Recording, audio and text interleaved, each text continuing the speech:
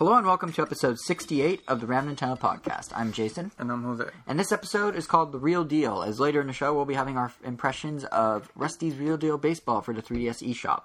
But before we get to that, we have other things. Big news is happening these last couple weeks, including the Smash Bros. Direct, the Tomodachi Life Direct, some Mario Golf info, some third-party news, and we're going to have all of it, March sales numbers, and we're going to have all of it throughout the episode. So as always, if you go to ramnintendo.com and go to this episode, blog post, you can find timestamps to exactly what you want to listen for or listen to. Otherwise, sit back and enjoy the ride of wild emotions and that you were making heartbreak. a pun with 4 because of Mario Golf. Oh, no, that would have been good, though. Oh, wow. So, I guess we'll start.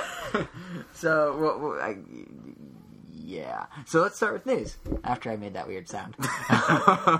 So, I don't know if you noticed, but we basically had, like, a bit of a news rush from Nintendo these last... Usually how it goes, we get nothing. And then a lot. But what's different... Sorry, you were going to say something? That was pretty much it. Oh. Thanks, Jason. You're welcome. But no, what's different this time, though, is, like, there's, like, a week-long period, starting with Mario Kart 8, which we talked about last episode, where Nintendo just, like, it was, like, Mario Kart 8, then Smash Bros., then Tomodachi Life. Dump. Yeah, it's basically Nintendo took what would normally be a Nintendo Direct's worth of information and spread it into 3 separate Nintendo had laxatives. things.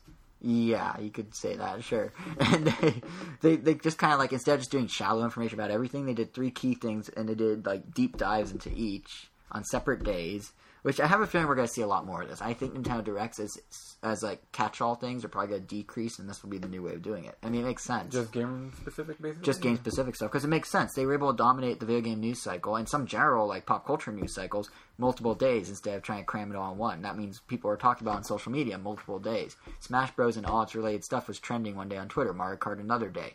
If they were on at the same time, one of them probably wouldn't have been trending. So by branching it out, they're able to really... That's a good point. And they didn't even have to make Nintendo Directs of all of them. I mean, like we saw, Yeah, Mario Kart was just info. Yeah, just all the... What was it? The... Online... Or no. The tracks and the items and the... Yeah, it's pretty much all the news sites just going like, the yeah. embargo was lifted, so other... Well, yeah, and it made mainstream news, too. Yahoo had a story about it. Entertainment Weekly had a story about it. Same with Smash Bros. At midnight, the Comedy Central show hosted by that the guy that runs Nerdist, Chris Hardwick. It's like a midnight show they do on Comedy Central, hence the name At Midnight. They did a whole bit about Smash Bros. And talked about how, like, there's new characters that were unveiled and everything. That was on television the night it was announced. That's crazy. And it's not like a video game news show. It's like a internet culture show. So I thought that was kind of crazy. But yeah, so now here we are. And we're going to try and combine 2 out of 3 things that Nintendo felt deserved their own days into one single entity. So let's see how this goes. The biggest one, of course, was the Super Smash Bros. For Wii U and 3DS Direct. Which, I'll put it this way. If you ever thought that there wasn't enough information being trickled out on Miiverse by Series Head Masahiro Sakurai, here you go. 40 solid minutes of Smash Bros. Details. And obviously we're not going to go into all the nitty-gritty about every new attack for every character and every item and every reference that popped up. But there's some major things that were discussed. Yeah, because, I mean, most of that stuff, I mean, like, well, yeah, like, we'll discuss some things. Some things are just better. I mean, if you don't want to know everything, it's still better to just discover on your own. Exactly. Like, we're not going to run through all the names of the Animal Crossing villagers' attacks, which they did talk about. We're not, or all of Mega Man's attacks. Like, yeah. Instead, we're going to talk about how we're not going to talk about. We're going to list everything we won't be talking about. But no, probably the single biggest thing in terms of just, like, news that came out of it, because everything else was how gameplay works and mechanics, but the biggest, like, thing was the release window was confirmed. And it's that the Wii U and 3DS versions are actually going to be released separately, not simultaneously. So we'll be getting the 3DS version this summer and the Wii U version this winter. That was surprising. A little, but I did. A little, yeah, because originally they pitched it as like it's the same game on 2 systems. They'll talk 2020, but it sounded like it was going to be a dual release. Business-wise, I think it actually makes sense. I mean, there's a lot of people, myself included, who were only going to get one version if they came out on the same day. I think you were in the same boat, probably. No, yeah, I mean, unless there were significant differences, which turns out there kind of are. But especially for handheld/console games that are, yeah, I think it makes way more sense to release them separately. I mean, just look at all the, because now we're all double dipping. Yeah, like everyone that I know that has any interest in Smash Bros. Like, well, now I have to buy both. Because I can't wait 6 months after one comes out to get the other. Like, no. Yeah, like, I mean, like, I don't have a Vita, but, like, the Vita versions of, like, Marvel vs. Capcom 3 and Mortal Kombat or all the fighting games came out way after the console versions. Yeah. And, like, just seeing them out there, like, I would think that they're like, well, I had a Vita. I probably would end up buying them just because I already had my fill of the console version. I kind of just feel like playing them, like, on the portable. Yeah. I kind of wish it was inverted, because I feel like I would play... I feel like they're not inverting it almost on purpose. No, well, obviously, yeah. I mean, I'm saying obviously because I feel like... Yeah, it's like, what's obvious? What part? Well, I feel... kind of how they play, like the console one needs more work. Yeah, I wonder if it's that versus... Because the console one looks pretty far along, like if you look at the footage. I'm wondering if it's more the 3DS has a bigger user base, so they can almost sell the game to all... Like, they can almost pitch the Wii U version to all these 3DS owners by going, hey guys, remember that Smash Bros. You've been playing for 6 months? Check out this HD one with all sorts of other features. Like, they can transition people into the Wii U. The Wii U has a smaller install base, so if they go, hey, Wii U owners, you can join the 30 other million 3DS owners. Or do you think... Many people have the 3DS version will let them say, like, well, this is a fully featured game. It has all the same characters. Why do I need to upgrade? No, because I'm pretty sure they're good. I don't want to pay for a $450 game. Well, presumably by then Nintendo's hoping everyone will be like, oh, but Mario Kart's there, and Mario 3D World, and, like, they'll have a robust lineup, I think they're hoping. But, no, I think it's more handheld to console, because they're not... How many people go, oh, I love this game on my handheld, I don't need anything improved ever. Like, it's kind of like going from a normal movie theater to IMAX. Like, for some experiences, you want IMAX. That's the thing that kind of sucks. Like, I kind of... Well, I'm not going to say, like, I didn't want to buy the handheld version. You're going to go console. Yeah, I just would have preferred not to have to buy it. Yeah. Just because it's like, now, I mean, obviously I'm not being forced to, but it's like, I'm not going to not play Smash Brothers, like, for, like, 3-4 months. Exactly. You're why this is a good business decision, and me. I mean, like, I'm just going to not sit there and, like, oh, everyone else is playing Smash Brothers. I'm just sitting here waiting for the console one. Like, yeah, that's the exact same. I mean, even if, like, I don't know, I'm still not really... I don't know, I've been playing Mario Kart on the 3DS lately, and just like, feeling the controller. I'm like, right. I don't know if I'm going to like it for playing Smash Brothers, but who knows? Yeah, I will say, though, that... Yeah, no, I'm in the same boat. I think that's why it's a smart business move, because there's so many people like, I want the console one, but I'm not going to play it if it's not, while everyone else does. Oh, but then again, I don't have an XL. It could feel a lot different. So. Yeah, well, you could try mine once I have it, but and see what you think. But I do think, though, I suspect that... Hopefully they make a 3DS XL special edition. Yeah, with that Smash Brothers logo. Oh, that'd be cool. Man, that would be my XL to buy.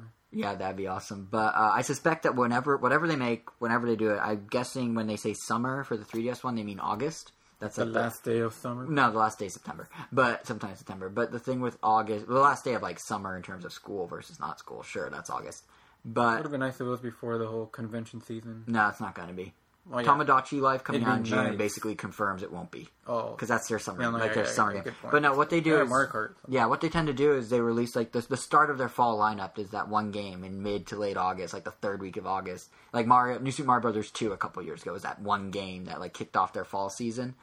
I'm pretty sure Smash Bros. Will be out for 3DS, and then I bet you the third week of November, that magic weekend, Nintendo always releases their high-profile game and always releases their consoles. Like the 18th to the 21st, that is when the Wii U version will come out, assuming it doesn't get delayed. That's my guess.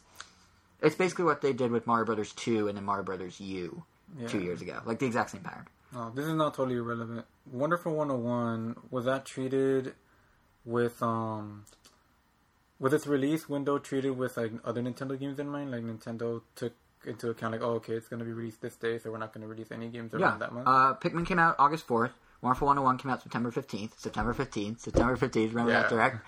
And then there was Wind Waker in November, so they gave it its own month, just like they gave everything else. What about, do you think Bayonetta would get the same thing? Because it's supposed to come out this year, right? Yeah, my hunch is October or December. Maybe September, probably October or December. No, October would make sense, she's a witch. Oh, they could do a Halloween tie-in, yeah. That'd be smart. Why not? Yeah, but in the meantime, what we do know...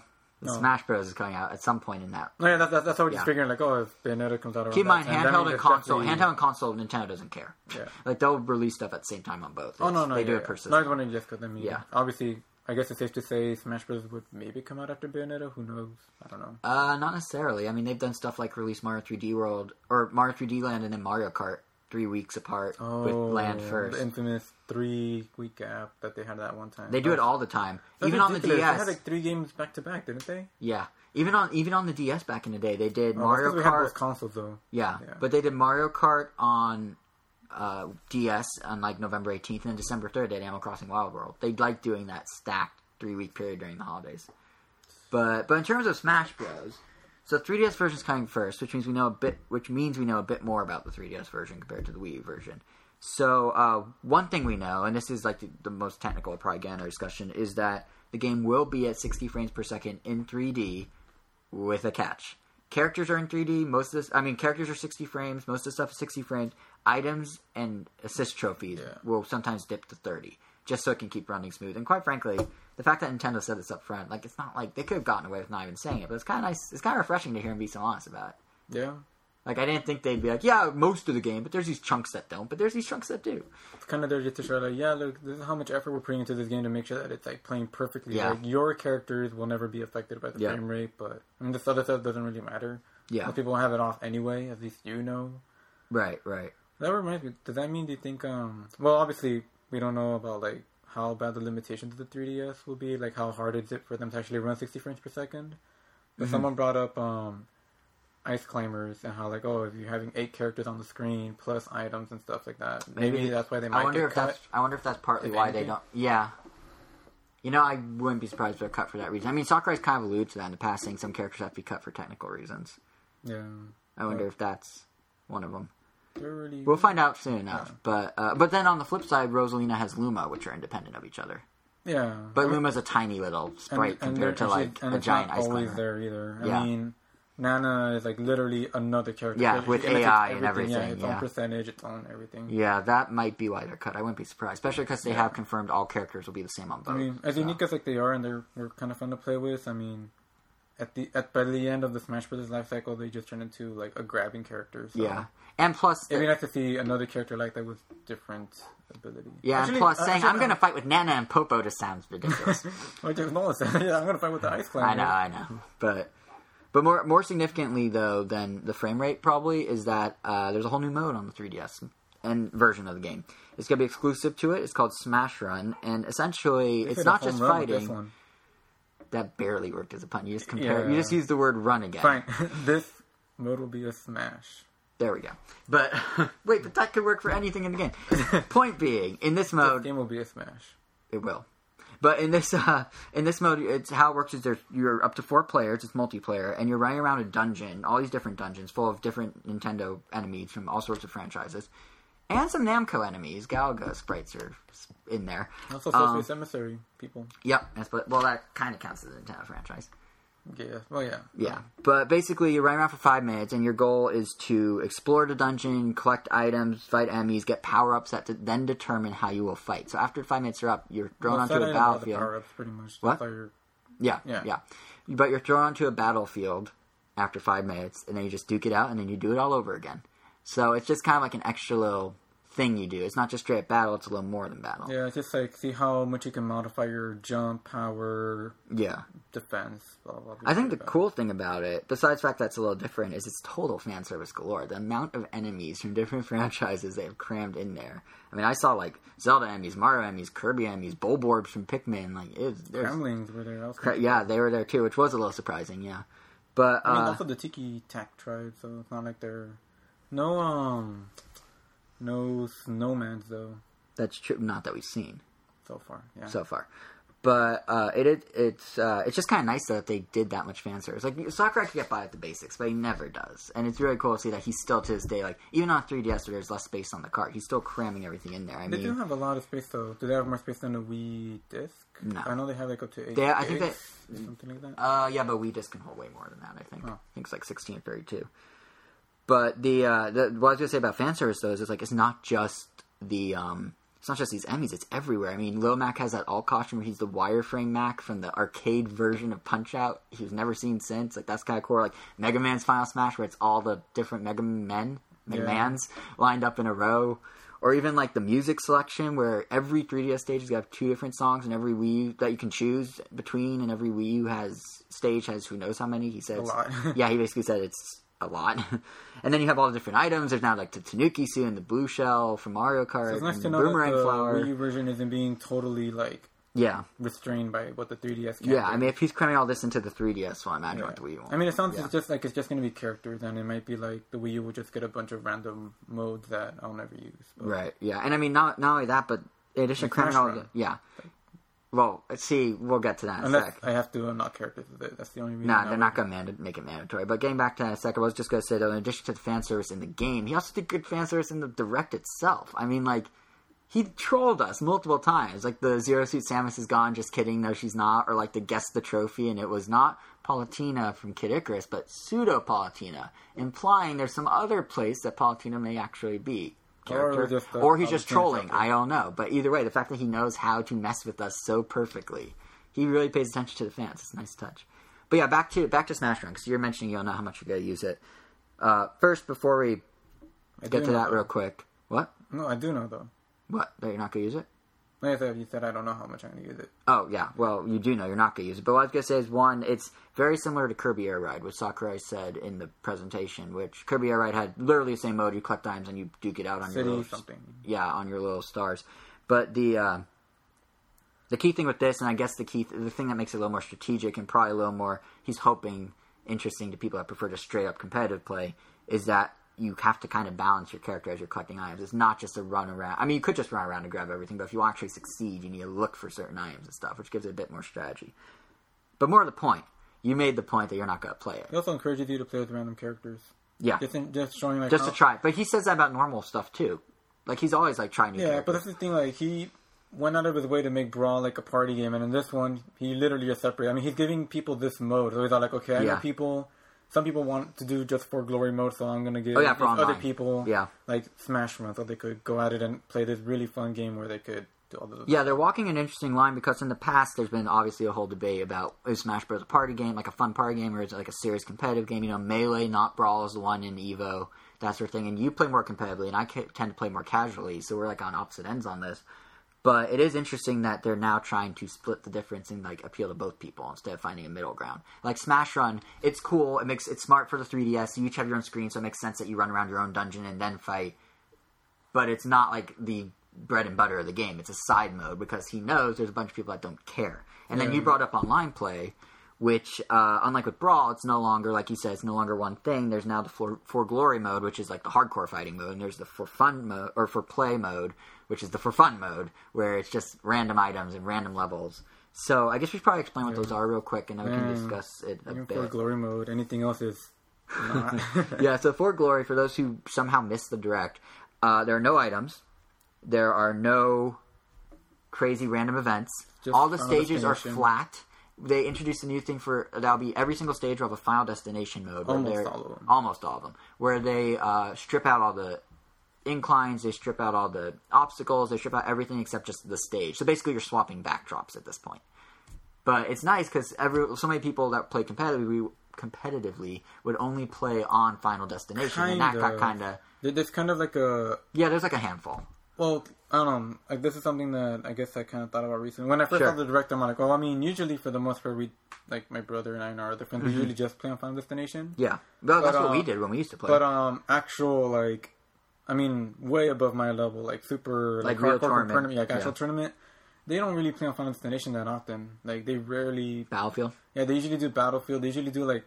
Well, usually they have a handful of stages that people pick. Right. They have platforms and stuff like that. And usually, like, oh, okay, not every...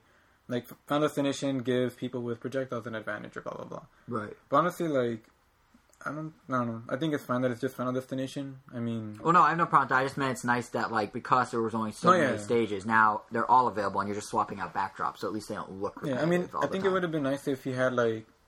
If it was, like, both, like, a Final Destination thing where it's just, like, a few platforms, but that's it. Yeah. Just to have platforms, because, I mean... Yeah. Some characters kind of... need them to do good, I guess. But yeah, well, I mean, he didn't necessarily rule out platforms. He just said there'd be no inclines and no obstacles. Well, like... There could be multiple tiers of flat. Well, he said Final Destination only. True, it does mean only flat, yeah. Which is, I don't know, I mean, I think it's fine. Now, on the flip side, if you don't like competitive play, there's for fun. And this one's interesting because it's literally the polar opposite. All stages are random. Everything in them can be doing whatever. Except Final Destination. Right. But it's completely randomized. All items are on. All power-ups are available. You can't pick a stage. You can't pick what items. It's just everything. So if you're playing... These are for anonymous play online, not for friend play. If you're playing anonymously, you either are doing bare bones... It's not too anonymous. Fight. Your name's... It's your Nintendo Network ID, but I mean if you're playing random people. It's either bare bones, fight to the death on a flat surface, or yay, look at these items I got. I'm going to send an assist trophy at you. Those are your options. But it's worth noting that if you're playing with friends or if you're playing locally, you can, of course, customize everything. So anyone on your friends list, you can do any sort of hybrid of these modes, which is nice. It makes sense. Yeah, hopefully the netcode is pretty good. Yeah. I mean, Namco is helping out. They have to, at this point, figured it out. I mean, Brawl was, quite frankly, kind of an online disaster looking back at it. And Nintendo clearly learned from that. Yeah. They haven't had any issues since. I mean, Namco has, like, Tekken Online, and those are pretty good there, so hopefully they give some sort of guidance, like, oh, well, what are you guys doing? Well, they're the ones actually coding it, so they're probably, so they would be telling themselves, what are you doing? So Joe, why are you doing that? It's in good hands then. Yeah, I think so. But it is worth knowing that regardless of who you're playing online, there's no leaderboards. There's no actual ranking system when you're playing online. It will do matchmaking based on skill, so it keeps track of wins and losses, but don't expect any sort of anything that resembles, like, you know, how Call of Duty does it or something. Instead, the other leaderboard, like the ranking systems weren't even like that bad. Like when he said, like, oh, you won't know who's. I think the way they have it here is straight up more weird, competitive, if anything, because it's like, oh, you're. And it's more weird because you don't know as much. Yeah, because your ranking is just a number. I forgot what it's called. Yeah, what it is, it's the Global Smash Power. Yeah. Your Global Smash Power, which is a ranking, and all it tells your number is literally how many people you're better than in the world. Yeah, so if you're like number 200, congrats. There's 200 people you're better than, or there. Yeah. There's only 200 people you're better than. So the bigger the number, the better. Problem is you don't know what number 1 is. So it's like half a leaderboard. You know who's below you. You don't know who's ahead of you, and you don't know them by name. You just know there are people below you. This many. So it's like you kind of know, but you kind of don't, because like you don't really know you don't know the context of the number. You just have a number. Yeah, it would have been nice to kind of know who is on the top. Maybe not like which specific person is on the top, but just like the number range, or just like what characters are being used. Like, oh, the top 4 players. Like, oh, these are the characters. It's possible they'll still reveal that. I mean, they could have all sorts of stat tracking. Yeah, because I mean, Smash Brothers is like, I would say, the only game I know that has like ridiculous amount of stat tracking. It keeps track of like, oh, how many hits you made, what percentage you get, how much time you're in the air, how many hits in the air, like everything. How many miles you would have walked if you were walking on Earth. Yeah, exactly. I think that's a real one. In like the how many Smash. steps taken. Yeah, like it has everything. Yeah, so they are tracking this, so they could conceivably have all sorts of online stat breakdown. But at least for global, I would like a breakdown, just like almost like if they did like the stats of like the Everybody Votes channel on the Wii, but it was all just Smash Bros. Stats instead of random things people vote on. You know what I mean? Like, they just had all these comparative graphs and polls. Channel, kind of like how the Mario Kart channel will have one. Considering the Wii U doesn't do channels, probably not. Well, not channel, but... Like, its own little section. Or whatever. Maybe. I don't know. It'll probably be you boot up the game and it's in there. I don't think they're going to be a standalone thing, because Nintendo encourages the eShop so heavily. Why would they make you have 2 icons for a downloadable game? I mean, granted, they could have a disc version, but that'd be weird. Is the Market TV going to be a downloadable thing? I think it's within the game, but I'm not sure. They haven't talked about it as its own channel, so who knows. But I was going to say, though, with Global Smash Power, which probably... I think we said it, but just in case, only when you do solo modes does it apply towards this. Only special solo modes when you're doing score attack and that sort of thing. If you're doing general, like, online or multiplayer, Global Power Ranking, Global Smash Power won't be affected whatsoever. So that's just something to keep in mind. Also, worth noting, no cross-platform play, which makes perfect sense. No cross-platform online play, which makes sense since the stages are totally separate. Yep, so that does make sense. Yeah. Now, the other thing, of course... PlayStation also did have cross-platform play. Yeah, well, there's a couple other things that PlayStation also did that Smash is lifting, which we'll get to, but characters are, of course, a major component, and they spent some time discussing characters in the Direct, so we should probably touch on that. You really can't discuss Smash Bros. Without talking about characters. So, he did say that characters can no longer transform, which may fit into the whole will Ice Climbers be back sort of thing, in the sense that they might be scrapping Ice Climbers because 2 characters, that's harder to do as one, on one 3DS screen when there's 8 of them. Transforming characters, they have to, on the fly, basically swap out all the code and insert the other one, I'd imagine. So that might be why they killed it. Maybe, but I mean, I don't know the benefit of the doubt, but I mean, Sakurai sounds like he's like giving a bigger emphasis on balancing the game out.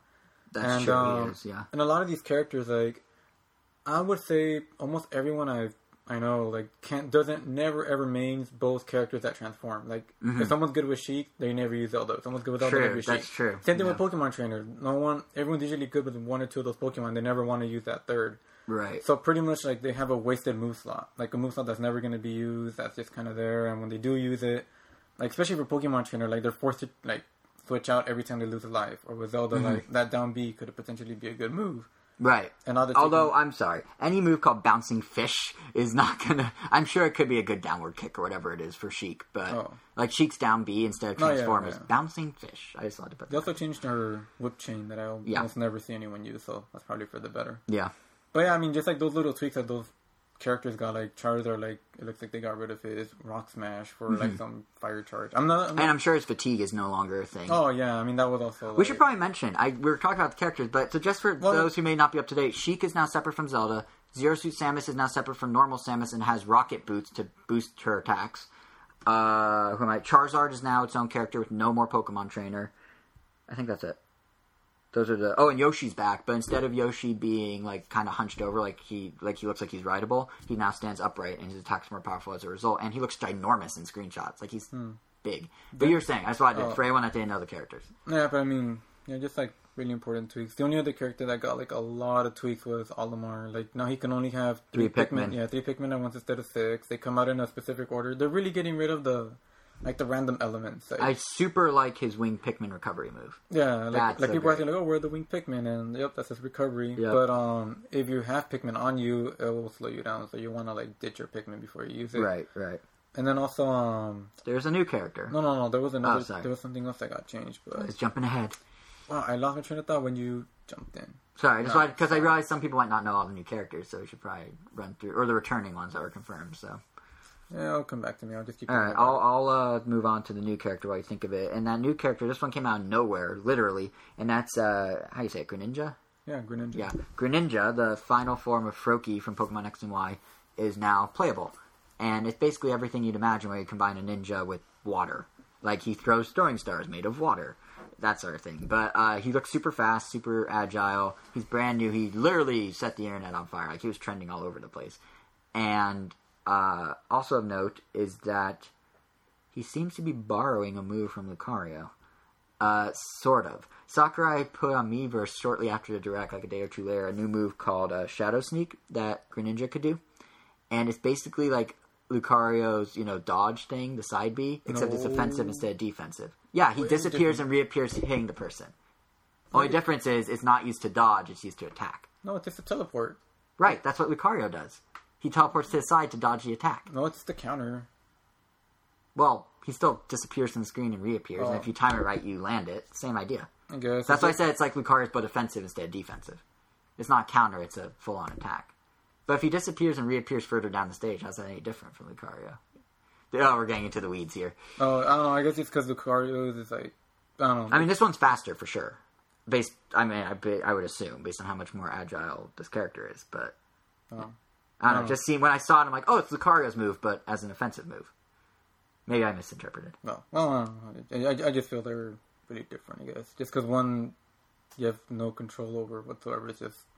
Well, we don't know how much you control this one. Yeah, well, he said on the post that depending on how long you charge it, depends on how far you go. And oh, true. Well, I guess I guess my only thing where I'm like, oh, they're similar, is it's the only character who literally vanishes and then returns. If anything, it's more like Meta Knight's down... But he hasn't disappeared. Yeah, he teleports. Oh, he does. That's right. Yeah, it's more like Meta Knight. Yeah, right. That's exactly. I forgot about Meta Knight even being a character. Yeah, he teleports and pops out like. Yeah, and he's like ta-da and stabs you. Yeah, pretty much. Yeah. Yep. There we go. He's a magician. If anything, I thought when you were going to say he borrowed a move was going to be like that he has substitute. What he did borrow, by the way, I'm pretty sure, is Mewtwo's spot in the roster. I would be surprised if they keep Mewtwo. That's like 6 Pokemon already. If you count 4, but if you count Jigglypuff, you're up to 5. She'll definitely be there. She's different enough. Well, they were at 4, 5, 6 in the last game. No, were they? Well, I mean, Mewtwo, Lucario, and the Pokemon Trainer. So that's 3. That's 5. Wait, what are you talking about? What are you talking about? Mewtwo. There was no Mewtwo in Brawl. Wasn't there? Oh, you're right. It was. Wow, what's wrong with my Smash? I'm falling apart here. Like counting actual characters. I mean, it was Jigglypuff, Lucario, Pikachu. I forgot Pikachu. And then the 3 Pokemon. There's 6 of them. Right, but we're already at 4. Yeah, I guess they can. I guess they can Mewtwo back in. There's a lot of lengthy humanoid Pokemon. Jigglypuff is like. I mean, obviously they're not going to cut her. She's been there for too long. Whether she's relevant or not, but she's not anymore. Oh, I mean, she still is. She's a popular Pokemon. She was gonna be, she was gonna be, or no, that's Clefairy. That was gonna be Pikachu before. Yeah, Pikachu I mean, Clefairy was relevant like back then because not Clefairy, Jigglypuff. I mean, she actually came out like in every single episode of Pokemon. Yeah, now and always sung and was a diva. Yeah, now she's just there because she's been in the other Smash Brothers. Right, that's true. And she's pretty neat too. I'll give her that. Yeah. All right. Well, whatever. So there's still another Pokemon slot, I guess. I mean, I wonder if it'll be Mewtwo or if they're gonna do something else. I don't know. If they bring him, I wouldn't. And now that I think about Lucario's the new Mewtwo, and then Greninja is just an extra. I mean, if they bring back Mewtwo, I guess that's fine. Right now, not having Mewtwo back is the only reason I would have to play Melee. So it gives me a reason to go back. Right. Well, maybe he'll come back just to make it harder for you to justify digging out the GameCube. Yeah, same thing with Brawl. Like, I wouldn't mind if they don't bring Brawl back or some character just because it's like, oh, that's what makes Brawl. Like, I like being able to go back to my game. Especially because that's what Sakurai said. He didn't want each game to be just the same characters, but with more stages. Yeah. Which, so far, it kind of sounds like it, but... That's the same characters, but with more... No, I mean, like, just more characters and stages. Oh, no, he's changing it up in some significant ways. Well, I mean, those are the things... you can kind of ignore... balance issues. Balances don't really matter to the average person. He teased some stuff, customizable move sets and that sort of thing. We'll learn about that later, but I think that's going to be what differentiates. But I also think that's irrelevant, too. Right. Well, that goes back. That goes back to the whole competitive versus casual play. Yeah. Because custom movesets work. I guess we'll talk about it now. Custom movesets work on local multiplayer and friend online multiplayer, but not competitive online. Not on for fun or for glory. Yeah, for fun and for glory, they're excluded because they don't want people having an edge. Because I'm guessing you get the custom moves through the single player mode, whatever that is. Maybe. Yeah. Kind of like Subspace Emissary gave you stickers, which didn't do a whole lot, but claimed they did. I think this is going to be that idea fleshed out. Yeah, but I mean, in a nutshell, like, you can make Mario's Power Ball, like, bounce further, you can make it bigger, you can make it shoot in a straight line, you could, like, do a bunch of things with it. So that's right, you did say that, yeah. No, they were showing it. Yeah, that's what I just realized. Yeah, so, I mean, like, when they first showed that, I'm like, whoa, that's kind of crazy. Like, people will, like, start, like, figuring out, like, what the best combination is to have on the character. Yeah. And then pretty much that'll make it like, oh, well, this is the best way to have them. There's no other way to use them. It's almost like with competitive Pokemon play where you have to, like, train a certain way to get the certain character in order to be actually competitive. You have to, like, set up... Or give them certain moves. I mean, like, anyone can have a Charizard, but... But you have a Charizard with X, Y, and Z as attacks, yeah. Yeah. But, I mean, as soon as he said, like, oh, you can't use it for glory for this, as soon as he said that, it's like, oh, well, I'm not using that anymore. Yeah, because you play competitive. I'm not going to waste my time customizing it just to play me online where you'll beat me anyway without the customization. Or I'm not even going to be allowed to use it. Right. And everyone I know, I mean, like, it's not like... I mean, I have a good group of friends that I play this a lot, I guess, on the same level, and none of them would bother doing that, so why should I? Right. I guess it's another one of those things that's just, like, to try and have both types of Smash Bros. Fan be happy. Yeah. And not to say I won't play the other way either. I mean, I also have, like, another group of friends, like, when I play with Jason or with, like, some other people, like, I'll leave items on, like, they'll want to play, like, on every stage, or they'll say, why don't you have this on? I mean, I'll just play whatever moveset the other person wants, but obviously... Yeah, and that's what's great about Smash is... Yeah, and that's what's great about Smash is that, like, it accommodates all those preferences.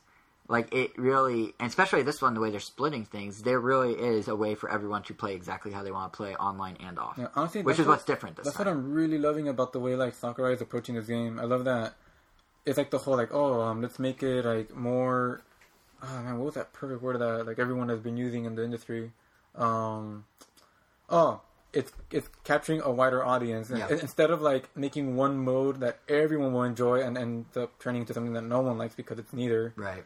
Like, he's actually, like, just segmenting the game and, like, it looks like in great detail for each person. Yeah. I mean, just look at, like the whole Resident Evil thing, like, let's make a Resident Evil game that Call of Duty fans will also love. And then that became Resident Evil 6, which the hardcore Resident Evil fans hated. Yeah. Or disliked. And the hardcore Call of Duty people were like, it's not enough action, but... Yeah. Yeah, so, I mean, I love that he's, like, putting that much effort into both. It's pretty cool. And knowing Sakurai, both are going to be extremely high-quality modes. Like, it's not going to be, like, one with skipped off. All his games are, like... He like kills himself making these games, I swear. We were talking about Pokemon earlier, and here's another example of Sakurai really going all the way here. It is worth mentioning that there's a new item, the Master Ball. So in addition to all the normal Pokemon, you now have all the legendary Pokemon, and they used to be there anyway, but they were just split. Now they're just splitting. But they're gonna put more because there's more legendaries, so that makes sense. Because when you had like 6 legendaries, the Master Ball would be like, okay, there's 1 of 6 chances, but now there's so many. Like there are like 7 legendaries in the trailer alone. That's obviously, or in the direct alone. That's obviously not going to be the whole selection. It is worth mentioning, by the way, when Palkia was announced as a Pokemon that comes out of a Pokeball or Master Ball, I guess. We were talking about, does he go flip the stage upside down? He does. It's in the footage. So there we go. And speaking of stages, that's the other big component. The last real bit of news out of the Direct was stages. So Sakurai showed off a lot of stages. There's like literally a sizzle reel of just stages. And most of these we've already seen on Miiverse posts. And there's a few that weren't there, but I don't think we're going to break them all down. I just did want to really quick say that Palutena Temple looks huge. Game explained an actual comparison of how it looks compared to Hyrule Temple from Brawl. It's like 3/4 bigger or something. It's nuts. And then it still made Newport City look a lot. Yeah, and Newport City too, which is arguably bigger now, looks really tiny as well. And also, Jungle Japes and the Halberd are confirmed to be back. That's the first time they've confirmed returning stages. One thing I don't remember I don't remember about Jungle Japes. Someone pointed out that they thought they saw the character just fall through the water as opposed to actually swimming. Because I remember in Brawl, I think they got carried. So I don't know. The current carries them down. So if they're on the far left of the screen, they'll disappear right away. But that also kind of happened like in Melee, because I mean the current still pushed you, but you were still falling down. So yeah, I don't know, because I mean is swimming coming back? The person that fell that was introduced in Brawl. So who knows? The person that fell, I will say, they were on the far left of the screen. So that makes it, if I remember correctly, so that makes it a little harder to really judge because they get whisked away so quickly. Yeah. But that is actually interesting. And swimming. None of the stages they've shown in any of the footage have water in them except Jungle Japes, so I wouldn't be surprised if swimming's dead. Yeah, I mean, if they don't have a stage with water, I mean, what's the point of having it? Yeah, why build it in for just Jungle Japes when they could just do it how it used to be? Brawl, actually, now I think it did have quite a few stages with water. I mean, they had the whole Hyrule, Isle Delfina, the Wind Waker Ocean, the Isle Delfina had a few spots. Wait, is that it? Was I just like making up a bunch of them? Well, that's still like 3 or 4. Oh, Electroplankton. No, you couldn't swim in that. Yeah, you could. Yeah, it just fell through. Oh, you're right. Is if the leaf dipped into the water, you had a second to jump off. It was like just sound waves. It wasn't even like water. No, it was water. Electroplankton set in a watery world. I own Electroplankton. That was water. I just did it the other day. No. In the game, it might. I'm saying it's water. It might not be water you can swim in, but it is water. That's what I'm talking about. I'm talking about like swimmable stages. Oh no, that was definitely water. They are plankton. I'm not arguing with that, but yeah, just like water you could swim in. Right. Yeah. But one other stage thing worth mentioning besides what we said, this is a big one, is that they're now boss battles. And when I said they're borrowing something from PlayStation Battle All-Stars, this is kind of what I meant. Because didn't Battle All-Stars have, not exactly boss battles, but the stage would essentially, elements would happen in the stage where you actually have to like turn, it would affect the battle. Yeah, they weren't really boss battles. They're just like the bosses were there messing with the stage. I think the best thing to compare it to is like the Universal Studios tour.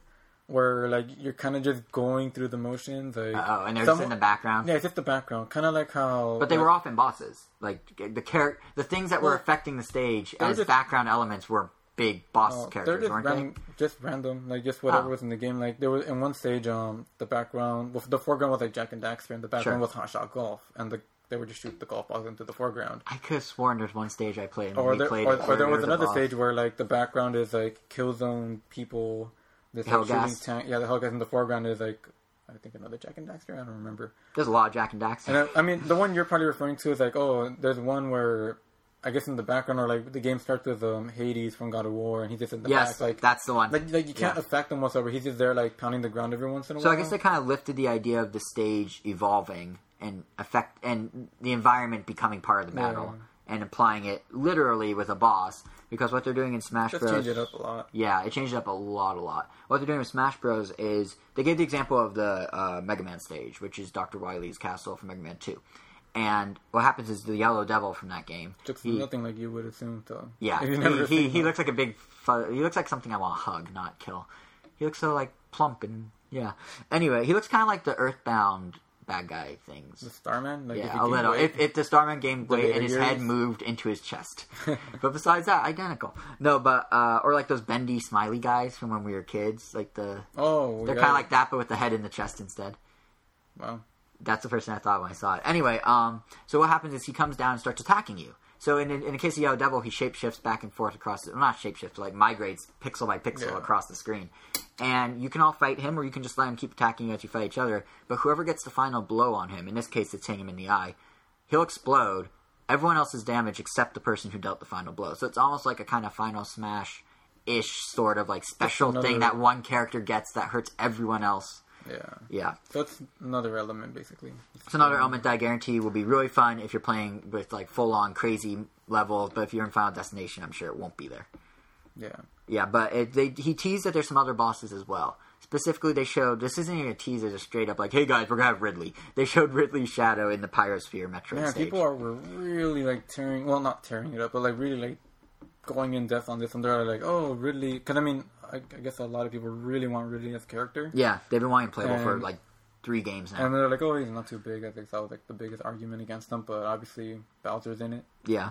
And he's like every size ever. Yep. But people were like, oh, the way he's moving in the trailer doesn't match how a boss would normally move. Oh, his trajectory is going this way. Like, how do they know how a boss would normally move, considering they just announced one boss? That's what I don't understand. You can argue a boss moves this way or that way in Metroid Prime, but in Smash Bros, you don't know the dynamic. Yeah, they want to program a boss to move that way. They can. Don't do it. Yeah. It's Sakurai. He does what he wants. Yeah, I mean, like the assist trophies move the way characters do. They have double jumps. They kind of just follow along. They could. The Pokemon all do their own thing, just like they would in a real Pokemon game too. Like their attack animations or whatever they happen to be. I mean, I guess it's not like there's a set way. Wishful thinking. I mean, sure, maybe. No. It's not happening. If he says this is gonna be we're gonna have more bosses, and they show Ridley's shadow, it's not. I mean, this isn't one of them. I mean, the only other thing that people, I guess, they have going for them, if anything, is that before they announced Toon Link was like conducting the train in that one level, so people assume like, oh, Toon Link's not going to be in the game. But he gets replaced with another character when he gets fixed. That's true. He gets replaced by the right-hand man. So, I mean, there are other ways. So, who would really get replaced with? Oh, well, I mean, there's Metal Ridley. And there's other kinds of Ridleys. Is his name Metal Ridley? Metal Ridley. I don't know. Metal is Mario. No, I would assume it was not. Oh, no. It might be Metal. It might be Metal. Look what happens when I try and correct you about things that happen late in the game, but I never get to. No, you see Metal. Actually, no, I've seen him, yeah. You see him, like, right in the beginning of Metroid Prime. Yeah. I actually have gotten to him. And he appears, like, in all the other games for too. But yeah. Anyway, so, I mean, he could be replaced with him. I mean, I'm not saying he will be, but, I mean... Yeah. I think it's safe to say he won't be, and it's a pleasant surprise if he is. I mean... I'm going to assume he won't be. Yeah. I mean, if I had to pick out a Metroid character, I'd probably pick one of the hunters, like Candon. I love Candon. I don't remember which hunter I used in Metroid Prime Hunters. I will say their designs were all very weird. Random. I think they look like it was like my first polygonal computer program thing. I really liked Trace. Was also really cool. Trace, hey, you know what's clever about Trace? He's in a DS game and his hand's a stylus. And his name is Trace. Oh, Nintendo, never change. He's really cool though. I think he would have. I don't remember who I used at all. Remember he was a spider? No, I know who Trace is. I don't remember who I used. There was a guy that split himself in two. There was a guy that I feel like I used the green slug-looking thing. I used the yellow slug. Maybe he was yellow. Candon. He's like electric. Oh, I used him. Yeah. And there's like a volcano dude. Dude, we should play Metroid Prime Hunters sometime. Oh. This is great podcasting. Hey guys that are listening, me and Jose at some point in the future are going to play Metroid Prime Hunters and have fun, and you won't know about it unless we talk about it on the show.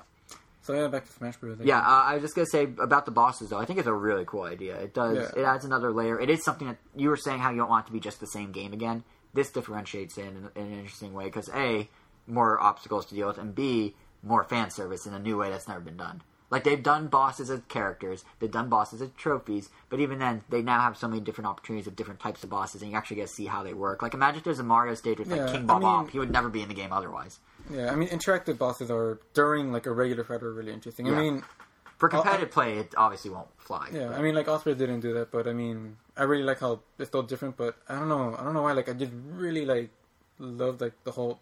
All-Stars background, how like it just mixed two different games in the background. Mash up, yeah. Yeah, and also, I guess I'd also work with the music. Like, the music kind of transitioned into one. I remember that, yeah. Yeah, that's something that would have been interesting. I think I think Smash Bros. Isn't doing it because I'm sure... Because there isn't any... I mean, beyond, like, the characters you pick, there's no kind of, like... The background are just that game and that's it. I mean, there's nothing wrong with that. My suspicion is they're doing that because they don't want it to look like they're just copying All-Stars. I mean, if Smash Bros. For 3 generations didn't do that, and then suddenly after All-Stars comes out, they're like, hey, we have this crazy idea, let's combine worlds. It's like, well, someone else already did that, guys. Like, they need to keep their identity. And also, I mean, like, the only plus side to not doing that is that, because, like I said, the other ones are, like, Universal Studio Tour rides. Like, pretty much, like, once you get to that second part of the game, like, you just have to dodge these bad guys until the game transitions, and then it's going to be in this other world, or blah, blah, blah. Yeah, that makes sense. I mean, I don't know. It's... The whole All-Stars thing is... I like how Smash 4 is doing it. Yeah, I think it's a cool approach. But like we were saying about... or as we were saying about the... You know, we don't know how the customizable stats will work. That's not the only thing we don't know. There's a few other things Iwata kind of alluded to, but didn't, or not Iwata, sorry, Sakurai alluded to but didn't say, including crossplay. there's some sort of connectivity between, not cross-play in the literal sense, but there's some sort of connectivity between the Wii U and 3DS versions of the game, and he refuses to say what it is so far. He's refusing. Like, they asked him, and he's like, no, and punched their camera away. Also, we don't know the name of the game. I still will not accept that it's really going to be called Super Smash Brothers for Nintendo 3DS / Wii U. Like, that's such a horrible name. It's so bad. I think they're just trying to figure out, I'd be okay with just Super Smash Brothers 4. But, like, if you go buy the games, you're going to get a Wii U game, and it's going to have the Wii U banner on the top, and then right under it's going to say Super Smash Bros., and then right under that it's going to say Wii U again? Like, what's the... I guess it wouldn't at that point. I guess it would just say Super Smash Bros. Are they just calling it for Wii U and 3DS when they're outside the systems, and in the system it'll just be Super Smash Bros.? Yeah, because otherwise they'd be referring to the N64 version. Yeah, it's confusing. Like, they need to just give it a name. I guess it's either for parents like, oh, what are you getting? Oh, I'm getting Super Smash Bros. For Wii U. What are you getting? Super Smash Bros. For 3DS. Still, if they just gave it a name, that would resolve it. If they called it Super Smash Bros. 3D and Super Smash Bros. U, done. They have different stages. They have different modes. They can pull off having different names. But I'm sure we're going to find out the name if it's the same or different, as well as character customization and how compatibility work. I'm sure we're going to learn all of that leading into or at E3. Sakurai's still doing daily Miiverse posts, and definitely they have stuff they haven't said, and that's not, that's not unintentional. They are very clearly saving stuff for E3. So in June, I expect we'll have a big update. And of course, we'll be covering everything of any significance from Miiverse through E3, all that here on the shows we've been doing. In the meantime, though, unless there's anything else you want to add about Smash. No, I think we covered everything. Yeah, we talked about it for a good 45 minutes. That's 5 more minutes than the Direct itself. Our batting average with Nintendo Directs is usually if the Direct is like 20 minutes, we talk about it for 40. The Direct is half an hour, we talk about it for an hour on the show. So we're actually about minute for minute almost right on time. Nice. So, yeah. So that either means Sakurai talked way too long in his Direct, or we were very to the point in our analysis. Either way. Until we learn more about Smash Bros., though, in the meantime, we do have other news, as I was starting to say before, including an entirely separate Nintendo Direct. And this Direct was notably shorter, and probably like 1,000,000 times weirder than the Smash Bros. Direct. And that was for Tomodachi Life, which is now confirmed for North America and Europe. As you may recall, last episode we were discussing how the game was basically as good as confirmed for the West, and now here we are with the official confirmation. So, the game used to be called Tomodachi Collection, and we were saying in the last episode, they're probably going to change the name to Friend Collection. Because Tomodachi, or Connection. No, it's Collection, not Connection. Really? You think it's Connection, it's Collection. Because you're collecting the Miis of your friends in the game. That are connecting. But you could be, they are connecting with one another, so I guess either one. Collection's what it's listed as on, game databases like IGN and Giant Bomb and stuff. But either way, they decided to keep the Japanese part and change the English part, which is kind of what we didn't expect. So now it's called Tomodachi Life, and the reason they're keeping the Japanese name, Bill Tran was saying that it's because Tomodachi, granted it sounds a little like Tamagotchi, but Tomodachi can be a name that has some meaning to it, in the sense like Pokemon. What's a Pokemon? Oh, it's that Nintendo thing. The Wii. What's the Wii? Oh, it's that Nintendo thing. Tomodachi. Oh, it's that thing with your Miis that Nintendo does. It can be a brand of itself. It can be its own identity. It can basically be its own identity. So, yeah, because you just did Friend Life. It would sound like any other... It sounds generic. It sounds like It sounds like a Facebook app. It sounds like a Facebook app or one of those Ubisoft, Imagine Chef, Learn to Cook or something. All Imagine those weird... Baby. Yeah, Imagine Babies with a Z. Raise your own freaky little baby thing. That doesn't even look human. But, so it's really smart that they actually kept the name now that I think about it. But before we talk about the game itself, can we just take a moment, just a moment, to discuss the really bizarre, meme-ready Direct that was for this game? That was insane. I mean, I've never done drugs. I'm not just saying that because I'm being recorded. I literally have never done drugs. But if I were to, do LSD or take a tab of acid, I imagine it's a very similar experience to what some parts of this Direct were. I mean, there was a moment in the Direct where they were doing rapid-fire montages to crazy guitar solos, and, there were Miis doing a tribal dance around the Virtual Boy like it was some sort of god. There was Reggie repeatedly going, Tomodachi, Tomodachi, Tomodachi, 7 times, and inching towards your face. It was just, Bill Trennan's Mii's face flew off his Mii and into outer space. Someone at Nintendo is high on something. And they're not afraid to admit to show it in this Direct. It's like a TV sitcom, a really weird one. Yeah, it was. Mii's. Not even TV. Well, Living with me. Yeah, that's what the whole game's about, though. But the Direct, like, they really honed in on the absolute most weird things they could do, and it literally was like watching a drug trip. I feel like I don't ever need to try a drug because I now know what it's like without the side effects. At some point, I watched it was like a musical sung by Morgan Freeman. I saw that video. Yeah, someone wrote that whole. You can customize lyrics of songs. Yes. Oh, yeah, that's what it is, of course. Yeah. So the game itself, that's just one component. The game itself. Now that I've vented about the drug trip of the Direct, which by the way I immensely enjoyed, and it sold me on the game instantly, as I tweeted at the time. But the game itself is kind of a mix of Animal Crossing and The Sims. We kind of touched on this last episode, but we have a bit more of a concrete understanding of it now. So you initially start the game by setting up your me. You get to pick its personality traits, pick its quirks. You get to fully customize its voice. You can pick the pitch, the speed, the intonation, which is kind of the same as, I guess not really the same as pitch, everything. Like it's like 5 different sliders or 10 different sliders. And you can really have a voice that like is yours. Whether it's your real voice or like you on Helium, that's up to you. But it will be like your me's voice. So once you do that, the me then moves into this island, and that kind of turns into The Sims. He just kind of lives, or she just kind of lives about his life, interacting with other me's from your 3DS. You can either import you can import ones you have of friends and family or celebrities you made. And Nintendo, I believe, is going to be sending out special me's as well of their developers and celebrities. For example, somewhat weirdly, Christina Aguilera is the first celebrity they've announced, and her me's in the promotional videos, and she tweeted about it. And they're going to be rolling out commercials with other celebrity me's, apparently. And I think these can be downloaded, ultimately. I'm not sure. But what's interesting about that to me is the last time Nintendo did celebrity endorsements was the heyday of, like, major celebrity like this. Heyday of the Wii and the DS. Rhythm Heaven. Rhythm Heaven with Beyonce. That one didn't work out so well. But, like, all the, like, they had a ton. I'm blanking out on all of them but Beyonce. They had Justin Bieber do the 3DS in the early days. Remember they put the 3DS in his music video? Yeah. And he was, like, going through the shopping cart full of them, like, hey, a 3D! Like, he was all excited before he went down the wrong road in life. But, they used to do celebrity stuff all the time, particularly in Europe. They had, I can't remember anyone they had. They had really big names, though. Like, they had, like, major actors and actresses. I want to say, didn't they have Wayne Brady? Well, that was recently, and that was Wii Party, but that doesn't count. I'm talking about, like, Oscar-winning actors and actresses. Well, they had Robin Williams at one point.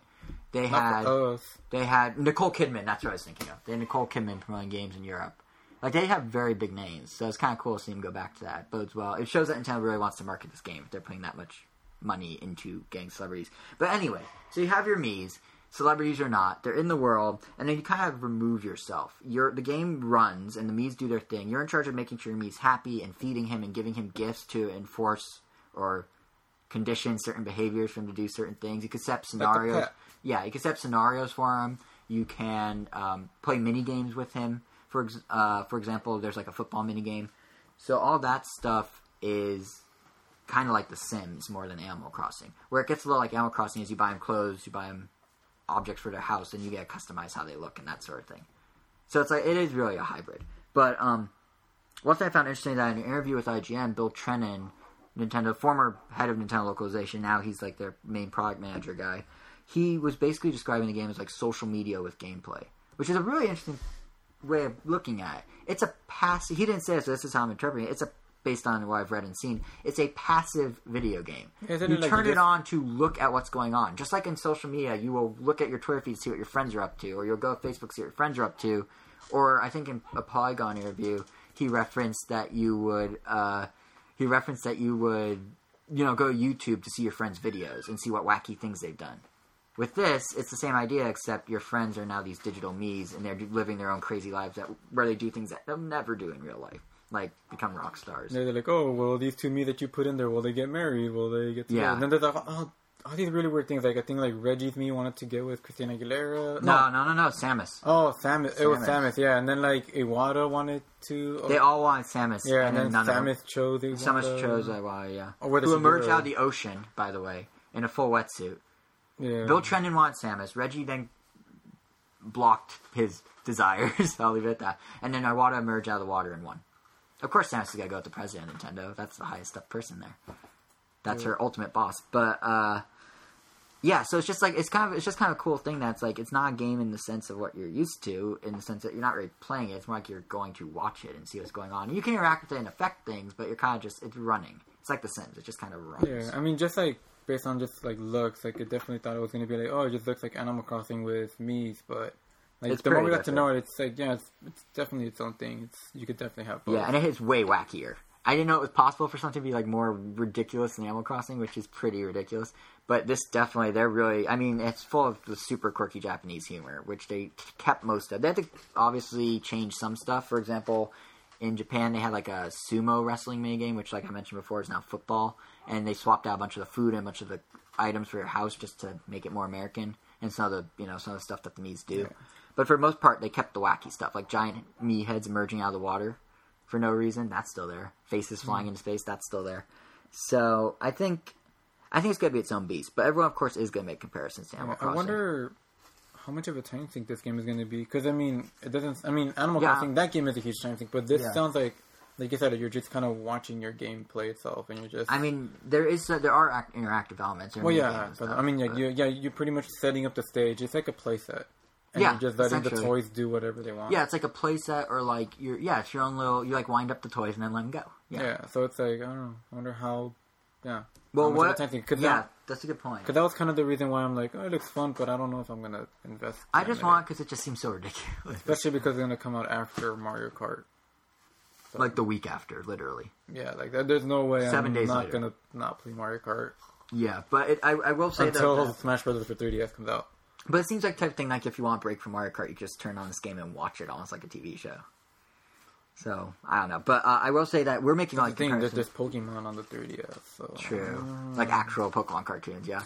No, man, like, I could just be Pokemon. Oh, the game. That, too. But I was going to... It never ends. Yeah, I will say, though, that, all these Animal Crossing comparisons, Nintendo's setting this up to be the next Animal Crossing. Even though it's pretty different, they're definitely trying to target it in the same way. I mean, it's kind of a similar premise of you're like living a life in a digital world, or in this case you're watching a life being lived, but they're releasing it at the same time they did Animal Crossing New Leaf last year. It comes out June 6th, which is 2 weeks earlier than when they did Animal Crossing last year. And Animal Crossing was their big summer game. It got big, good reviews, great sales, and now they're trying to, much like they did Bravely Default, where a year after Fire Emblem they released it the same week and got better sales than Fire Emblem got. They're now trying to do it again with Tomodachi Life, I think. I mean, it makes sense. They have a proven formula of, oh, look, these games where you kind of invest a lot of time and customize things and really build out a world work best in the summer when people have the most time because they're off. So why don't we do it again with Tomodachi Life? Yeah. So we'll see how it does. I'm definitely getting it. Just, it's so ridiculous. The only problem is I don't have very many Mii's on my 3DS, so... I assume it's auto-populated by random Mii's if you don't have your own, but that kind of kills some of it, I'd imagine. Yeah, I think it wouldn't be interesting if you don't know I feel like I'll just do... Yeah, I feel like I'll, like, just steal a bunch of Nintendo... Actually, no. If they can pull it from Street Pass opposed to your Mii Plaza, opposed to me having, like, manually move them to the Mii Plaza, I have, like, 3,000 people on my Street Pass. Just as bad as them making random Mii's. No, not entirely, because if they do it based on frequency of Street Passes... Yeah, it's not like I know the people that... Actually, I know some of the people. Like, some of the people I've Street Passed so many times, I recognize them. If you follow me on Twitter, there's a guy... The guy who was first in line for the PlayStation 4 at the official launch in New York, Street Passed with me once, and then again. Like, every time I go to New York, like, once a year, I keep passing him. I don't know how that's even possible. It's going to make his Mii and E's more special in Tomodachi Life. No, but it'd be cool if my Mii's interacting with him. Like, oh, it's that guy. Oh. Like, that's all. It's not going to, like, make or break it, but, Whatever floats your boat. That's what floats my boat. That is what floats my boat. But yeah, so that comes out June 6th, like I said. Of course, before that, and this is the final coverage we're going to do of this before it comes out, there is Mario Golf World Tour on May 2nd. And we've talked about single player, so there's nothing we can say about that. We've talked about local multiplayer, so that's out. What we haven't talked about, and what Nintendo just revealed very quietly via a press release that just kind of snuck out, is online tournaments. Now, in the past, they have said you can set up your own tournaments in private communities, much like in Mario Kart 7, where you can turn on certain items, turn on certain modes, use certain characters, that sort of thing. But what they haven't discussed is what they, as a company, Nintendo, will be doing. So using Spot Pass, they're actually going to be hosting a whole bunch of different tournaments. There'll be large ones where it's just like, straight up golf, and you do like your score in 18 holes or whatever. But they're also going to do specific things like longest drive challenges and coin gathering challenges and speed golf, whatever that actually is. And each tournament has its own leaderboard. You can check it at any time as you play, so you can actually go back and boost your score before it runs out. And they'll be sending out spot pass notifications of new tournaments and updates. And so it's going to be like an actual thing where you're constantly looking at your 3DS because they keep almost like push notifications on like an iOS game, except in Mario Golf. But what's more interesting than that, at least to me, is Nintendo's teaming up with a real-life golf equipment company, Callaway Golf, and they're going to do a special series of tournaments within Mario Golf on May 22nd. And anyone who plays them gets in-game Callaway items for their character. So you get Callaway golf balls, you get Callaway clubs, and they will boost the stats of your character. Now, it only works with Miis. You could equip them to anyone, but the stat boost only happens with Miis. But what's interesting about this is Nintendo does not... Normally, it doesn't seem like Nintendo does these sort of partnerships. Like, how often have they done product placement within their games, right? Pikmin had batteries from Duracell and stuff like that. Oh, that's the only one I could. Yeah. That's the only one I could think of. Oh, Pikmin 2 had a bunch. They had the it's like a kiwi polish or something. Kiwi polish? It was kiwi brand polish. Oh, sure, yeah, yeah. They had a ton because they even talked about in interviews that they wanted to. They wanted it to be like real life, so they put real objects.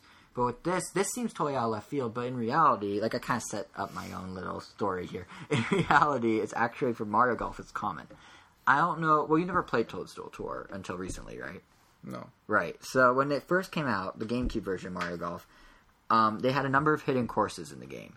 These weren't just normal hidden courses. Like, you have to get them with these, like, 26-digit long codes. You go Target, you go Hollywood Video. If you buy the game at those places, you get the code. If you rent the game from Hollywood Video, you'd get the code. If you go online and steal the code from someone else, you get the code. And the code is a universal code, so anyone could use it any number of times. But in the game, when you unlock the course, they weren't just new courses. They were, like, the Target course with a Target logo. The Hollywood Video course with, like, a Hollywood Video name on it and everything. So Mario Golf seems to have a history of doing this. So I'm pretty sure a lot of people, those who saw this press release, once again, it wasn't really publicized that much. It just kind of silently pushed out there. Those who saw it probably went, why is Nintendo doing this? This is weird. But for Mario Golf, it's actually really common. Or not really common, but they've done it before in a more extreme way. Like, this one makes sense. Yeah. Like, it's a golf company. The other is, like, the Hollywood Video course, which for some reason was, like, a desert. You know, it speaks volumes about the video rental industry when your course is an empty desert with nothing in it. This. What?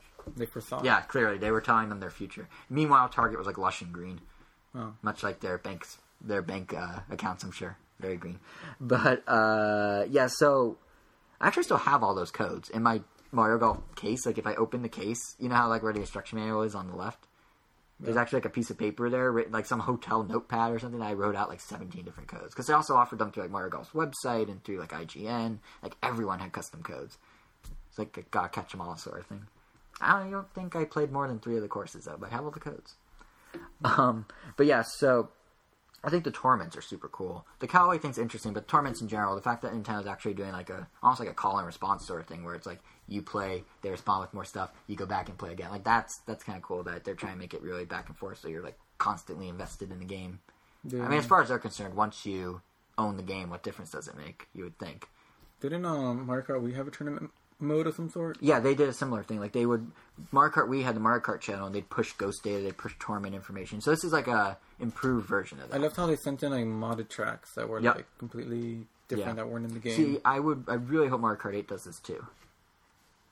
If they don't, it'd be a step down. Yeah, it would be a huge step down, and I think they might. They haven't really talked about online outside of just standard racing, so it could definitely be there. It is worth mentioning. It just occurred to me. Here's why Nintendo wants you to keep coming back and why they're going to be doing tournaments. They very quickly pulled this, but for a brief time on the eShop, they listed paid DLC for Mario Golf. Not actually listed it. They didn't say, like, here's the courses. They had bullet points of features, and they're like, yeah, additional courses through paid DLC. So, you think Mario Golf, you're getting a full package. Either you're not getting a full package, or they're enhancing it later on. But one way or another, they already have DLC planned for the game. They quickly pulled it from the eShop. I believe Amazon, if you still go to Amazon, look at the product listing on there, I think it still says DLC somewhere. They might have pulled it from there too, but it was on the eShop for like a day. Go Nintendo spotted it. I mean, makes sense for a golf game to have It does. I mean, and I bet you Mario Kart... You can't Kart... really run out of ideas for golf track, for golf courses. I bet you Mario Kart's going to have it too. Mario Kart 8. They're not going to say it till like summer, but I guarantee they've already baked it in. That's kind of cool. I mean, considering that we already know it has the same number of tracks as all the other Mario Kart games, extra tracks. Well, I mean, Nintendo's finally getting DLC. I mean, Rusty's Real Deal Baseball, when we get to that, that's all DLC. Like, Nintendo gets DLC now, so I'd be shocked if Mario Kart didn't have it. Although, then again, it's also dependent on what the team wants to do. Like, Hideki Kono, who does Mario Kart, always has said he's not huge on DLC, so maybe not. But I'd be surprised if they didn't. One final bit about Mario Golf is this coming Thursday on April 24th, there will be a demo on the eShop. The demo's already out in Europe, but for us North Americans, we get it then. So be on the lookout for that. We would share impressions, but by the time our next episode rolls around, the game's out. So we'll figure that out. May, when does it come out? May 2nd. Oh. Same day as Kirby Triple Deluxe. Oh, that's right. Yeah. That's right. My birthday weekend. Oh. Well, the Friday of my birthday weekend. My birthday's the Monday, but whatever. So that's kind of it for first-party news. There was some third-party news, just some little tidbits. One is that Atlas announced their first Wii U game, sort of. It's called Citizens of Earth, and it's coming to Wii U as well as 3DS, as well as PC, as well as Vita, as well as PS4. So it's not a Wii U exclusive, but it is Atlas's first title on the system. It's a eShop download-only title. It's called Citizens of Earth. And it's kind of an Earthbound-style RPG. Like, straight up, the developer, Eden Industries, has said in the past they were influenced by Earthbound when they made this game. So, it originally was a Kickstarter project, and then it failed. And then Atlas went, hold on, we kind of like this. And they foot the bill, and now they're publishing it. It should be out later this year. That's pretty cool. Yeah, this isn't the only story of something like this happening. There's another game, I don't remember what it was, but a game that was, I think, coming to Wii U, canceled its Kickstarter and returned the funds to everyone because a angel investor was like, I'm going to do it for you guys. I'm going to pay. I see the potential. I'll get something in return. Yes, I will do it. So, Kickstarter isn't just for fans to promote things. It's for companies to connect with bigger money. Bigger money, bigger suits. Hopefully Renegade Kid gets some luck soon. Yeah, Colt County is not doing so well at the moment. Yeah. Speaking of which... if you guys haven't supported Colt County on Kickstarter yet, Renegade Kid's a good developer. We like him a lot, so go check out that Kickstarter. It's a cool. Have you backed it? Not yet, but I backed nothing. I think I've only backed Mighty Number 9. Oh. Like, I don't back, but just generally speaking, it's a good. Like, they're a good developer. So if you do like kickstarting things, do it. You could vouch for them. You kickstarted them. Yeah, they're all the games I've played so far. I mean, I haven't played Moon, but I'm really excited for that game. Which isn't out yet, as we discussed last week. Yeah, it's not. Or last episode. Really curious about the ATV games. They're okay. I really enjoyed an ATV game on the PS1 a long time ago. I just had so much fun with it. It was simple. I mean, I'm assuming this one isn't going to be as complicated. Yeah, compared to it's like a kart racer with ATVs, I think. Yeah, I mean, I don't know. I just always like ATV games, so... Oh, but back to... I just realized we didn't even talk about Citizens of Earth. We got, we're like, hey, there's this Earthbound-inspired game with man. Not even a mayor. He's the vice president of the world. Yeah. Yeah, that's the thing. The vice president of the world. So basically what happens is the world's gone crazy. So apparently there's been some sort of takeover, and as the Veep of the world, it's your job to go and recruit 41 different characters. Not 40, 41. They're going to do 40, and then they threw in one more. The Wonderful 41? The Wonderful 41. You go and recruit them, and you fight back. And these characters are wacky. There's like a Sasquatch and like all these other weird characters. Like the game, what it does borrow from Earthbound, besides the rough, like how it plays out, like the battles look similar. There's no random encounters. You see the enemies on the map like in Earthbound. It has kind of the same like character movement when you're on the overworld. All that's pretty Earthboundish, as is the humor. That's the big one. The humor is very Earthbound. And one other thing that's kind of worth noting... subliminal and hidden messages? And just, like, silly. Oh. But, presumably, hidden messages aren't exactly the humor of it. I guess, yeah. Beating a dog with a bat. That's okay, well, that's a little weird. I don't think they'll be beating dogs with bats, especially because the graphics aren't the same, like, oh, it's 16-bit, you're just beating some pixels with some other pixels. This is, like, HD art. So if you're beating a dog with a bat... Well, there wasn't even, like, graphics to talk about. It just said, like, use bat on dogs. Oh, yeah, yeah. But no, for this one at least, the game's full HD artwork. It's going to have real-time lighting effects. It's going to have a changing weather system. It's going to have a day and night system. It's Earthbound in style, but not in looks. It's its own beast in looks. So, like I said, it's coming to a whole bunch of systems later this year. It's probably worth keeping an eye on if you're an Earthbound fan. It's another eShop game. from a company that will actually release it for real in the near future. That seems to be a running problem. We always talk about eShop games that are being announced, but the likelihood that they're out a time in the foreseeable future is usually like 1%. How many games are already supposed to be out by this point that got delayed? Everything that was supposed to be out by now. Really? Oh. Isn't that helpful? How many games... I just realized how dumb that conversation began. How many games are supposed to be out by now that got delayed? All the ones that were supposed to be out by now. The Shovel Knight, Armillo, I was looking for Shantae, Cube, Director's Cut, Teslagrad, Ballpoint Universe. Yeah, there's a lot. I don't know what's going on. But this one, since it has a major publisher behind it, it will be out when it's supposed to. Similarly, Child of Light will actually... Yeah, I know. Child of Light will also be out for real on its date later I think April 30th. Since Ubisoft is publishing it, they don't mess around with release dates. Unless you're Cloudberry Kingdom, then they apparently don't care about your release date, and they delay you 17 times, and it's still not out on Rayman. Or Rayman. Or Watch Dogs. Great transition unintentionally. Well, Ubisoft doesn't mess around with its release dates. Yeah, so Watch Dogs. Yeah, or Watch Dogs. Because here's what's going on with Watch Dogs. It's coming, as we've discussed previously, the Wii U version's been delayed. And, Indefinitely, we thought. Maybe not. Ubisoft's official online store, and this is all we really have to say about it, but Ubisoft's official online store has said that it's coming this fall. I am shocked. Someone just forgot? No, it's coming this fall because the store said it. Some website, Nintendo Enthusiast or Polygon or one of those guys, reached out to Ubisoft and they said, "Yep, that's the plan. It's real. It's a thing. It's happening. It's happening." But are you still interested in the game? Because I remember you were excited about the game. Well, I've lost interest. Yeah, it sounds like the game changed. No, the game changed. Everything they promised is about half of what they promised. Did you see the new PS4 footage? It looks nothing like the initial target renders at all. Well, it's not like... I mean, weren't they just originally showing computer graphics anyway? And it's not like but what they said is that's how... Anyway. But they said this is how we expect it to look next gen, and now it looks very close to a PS3 game. But, I mean, it's a little better. But, obviously, Wii U graphics are an issue, which is why that doesn't bother me. But it seems like some of the ambitious stuff they did might not be as crazy ambitious. It might just be like Assassin's Creed with a cell phone, is what I've heard some people say. However, I'm still interested. I'm still interested in it. I'm just not, like, dying to play it. But the fact that it's existing on Wii U still, as of right now at least, is kind of shocking. I would never have guessed. I mean, it does lead to a bigger question, though, that let's say it does get released, right? It comes out on PS4, Xbox 360, Xbox One, PS3, PC on May 27th. That's next month. And then it's 4 or 5 months till the Wii U version? Yeah. Is that the same, basically, as Vaporware? Like, yeah, they're sending it to die. I mean, is there any chance, under any circumstance, that this won't be a flop on Wii U? Like, they might as well not release. I mean, they should release it, because I am so curious, and I'm sure there's 15 other Wii U owners out there who want to play, maybe 16. But I... just, like, it seems like Ubisoft is saying this to die, like you said. I don't know, like, is this... And then is Ubisoft going to use this as an excuse to fully drop Wii U? Because they have no games coming to the Wii right now that I'm aware of. There's literally nothing from Ubisoft. Child of Light? Okay, that's in 2 weeks, but after that... This week, actually. But after that, there's nothing that I'm aware of.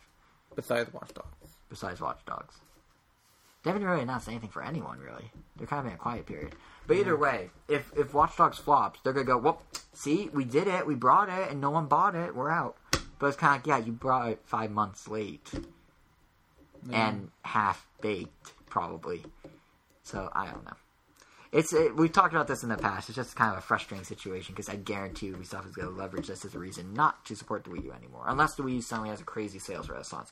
Which it's not, as evident by March NPD numbers. Which segues us into our next thing. I'm on fire with these. Only Mario Kart and Smash Bros. Could maybe do something about Mario Kart will be the first test in a month. I mean, they'll also make that bundle, that UK... Where they have the game and the system for the standard price. I think that's like the easiest way for people to just get like, Mario Kart and Wii U. I'm pretty sure they're going to do that. Or they're going to do something like the Wii U will still be bundled with... Like, they're going to do some sort of retail bundle where it's like... Nintendo will technically give you the current bundle. You get 2 Mario games, New Super Mario Bros. U and Mario U, and a Wii U for $300. It is $300, right? Yeah. But, look at this. Best Buy, Target, Walmart, everyone's all throwing in a free Mario Kart? How are they doing that? Because Nintendo's telling them to. That's what I expect them to do. I don't think they're actually going to make a new bundle, necessarily. They might. I would be happy to be wrong, but I have a sneaking suspicion they're going to make it look like it's like retailers are offering a good deal. Because then people will think it's limited, and then people will go, oh, I have to go buy that this week only? Like, each retailer might do it a different week or something. They've done stuff like that before. Yeah. So, we'll see. But in terms of sales numbers, since I did do my beautiful transition It was AAA top tier, like a fine wine or cheese or something. Anyway, March NPD numbers.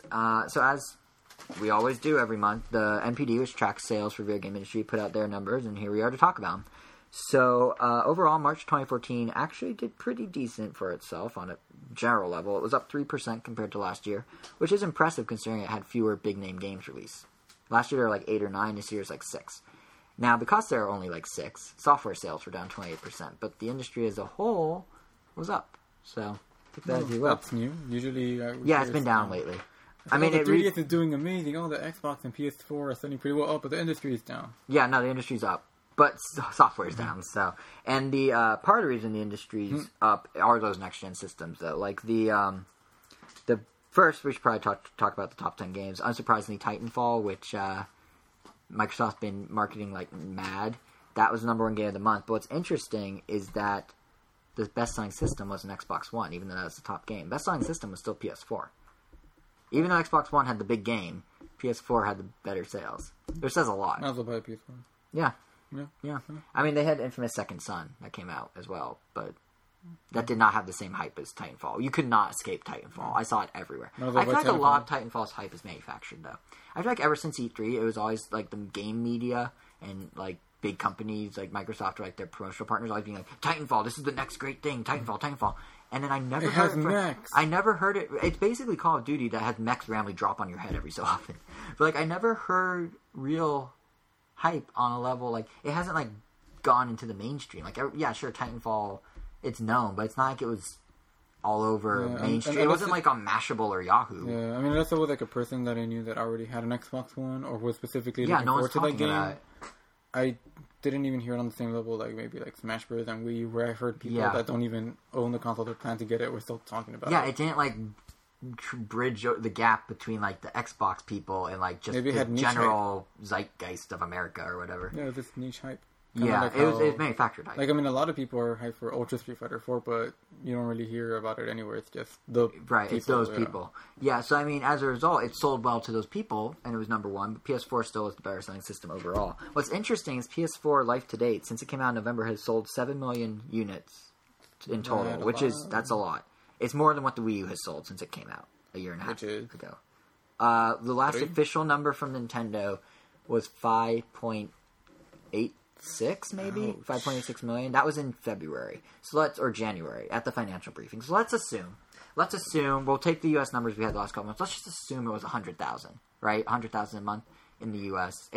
Or 100,000, let's say 200,000, 300,000. Either way, it's still a million less than what PS4 is at. Now the good news is it's still ahead of Xbox One, because somehow Xbox One has only shipped, not sold, shipped, as in gone to retailers but not off their shelves to consumers, 5 million. So it's somewhere behind it's over 2 million behind in terms of sales to consumers. Which, quite frankly, I tweeted about this actually recently, but I'm surprised the console race is this clear cut already. Like most console wars, it's like neck and neck right at the start. This one is very clearly, when they release at the same time. Like GameCube and Xbox would really like go back and forth the first couple of years. This one is just like, yep, PS4 won, okay. Like 2 million right off the bat's a huge difference. Granted, things could shift down the road, but right now that's a noticeable difference. But then again, this is a Nintendo podcast, so we should probably talk about Nintendo. And there's not much to say about Nintendo because they chose not to release any of their numbers officially. They once again didn't do a press release, which means it wasn't. Yeah, thanks to some leaks, we actually have a lot of the numbers. Or what we think are the numbers. Like we almost always get the leak numbers. Yeah, these leaks in particular, though, these come from a very reputable source. It's David Gibson. He's a research analyst. Guitar manufacturer? Yeah, he makes guitars and does Nintendo's financials. No, he's a research analyst over in Japan. He's the one that live tweets all Nintendo's financial briefings. Oh. So, he's a legitimate guy. And he just straight up said the numbers in a tweet. And I was like, what? You can do that? So, Wii U sales are at 70,000 for the month of March, which is actually up 4.5% compared to a year ago, where it was 67,000. So, hey, it went up a hair. Now, the thing to keep in mind is that even though it's about flat, there were no releases in March this year. Last year's March had Monster Hunter, which did sell systems a little. Whew.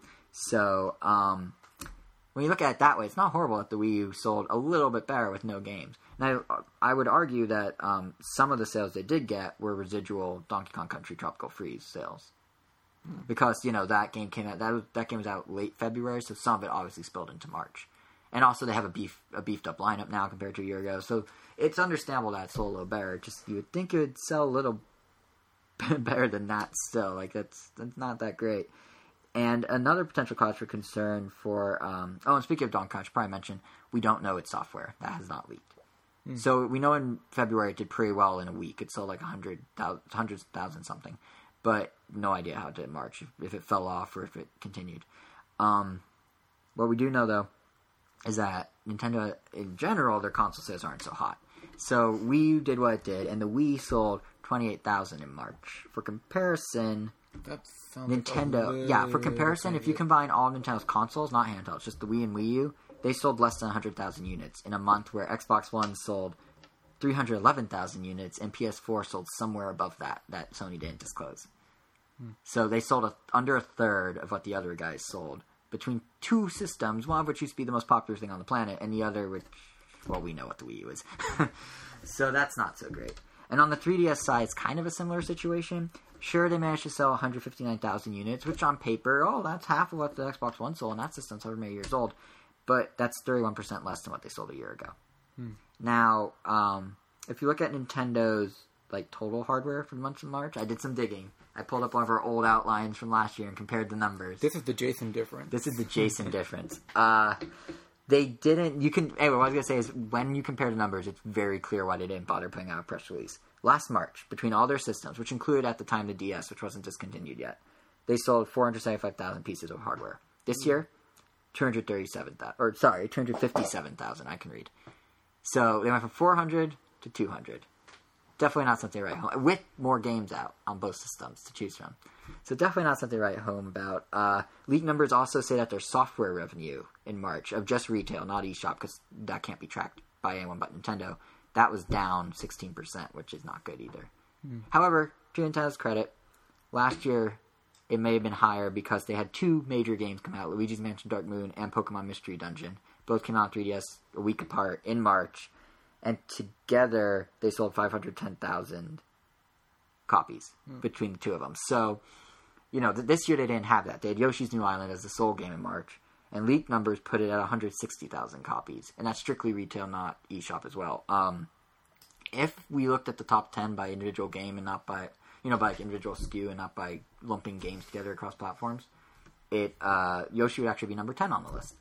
But still, last year, Luigi's Mansion was higher than number 10. Pokemon was higher than number 10. Yoshi, and they sold 500,000. Didn't peg me as a high seller, and unlike Luigi's Mansion. And that 160,000 figure is both the standalone software and the bundled 3DS XL.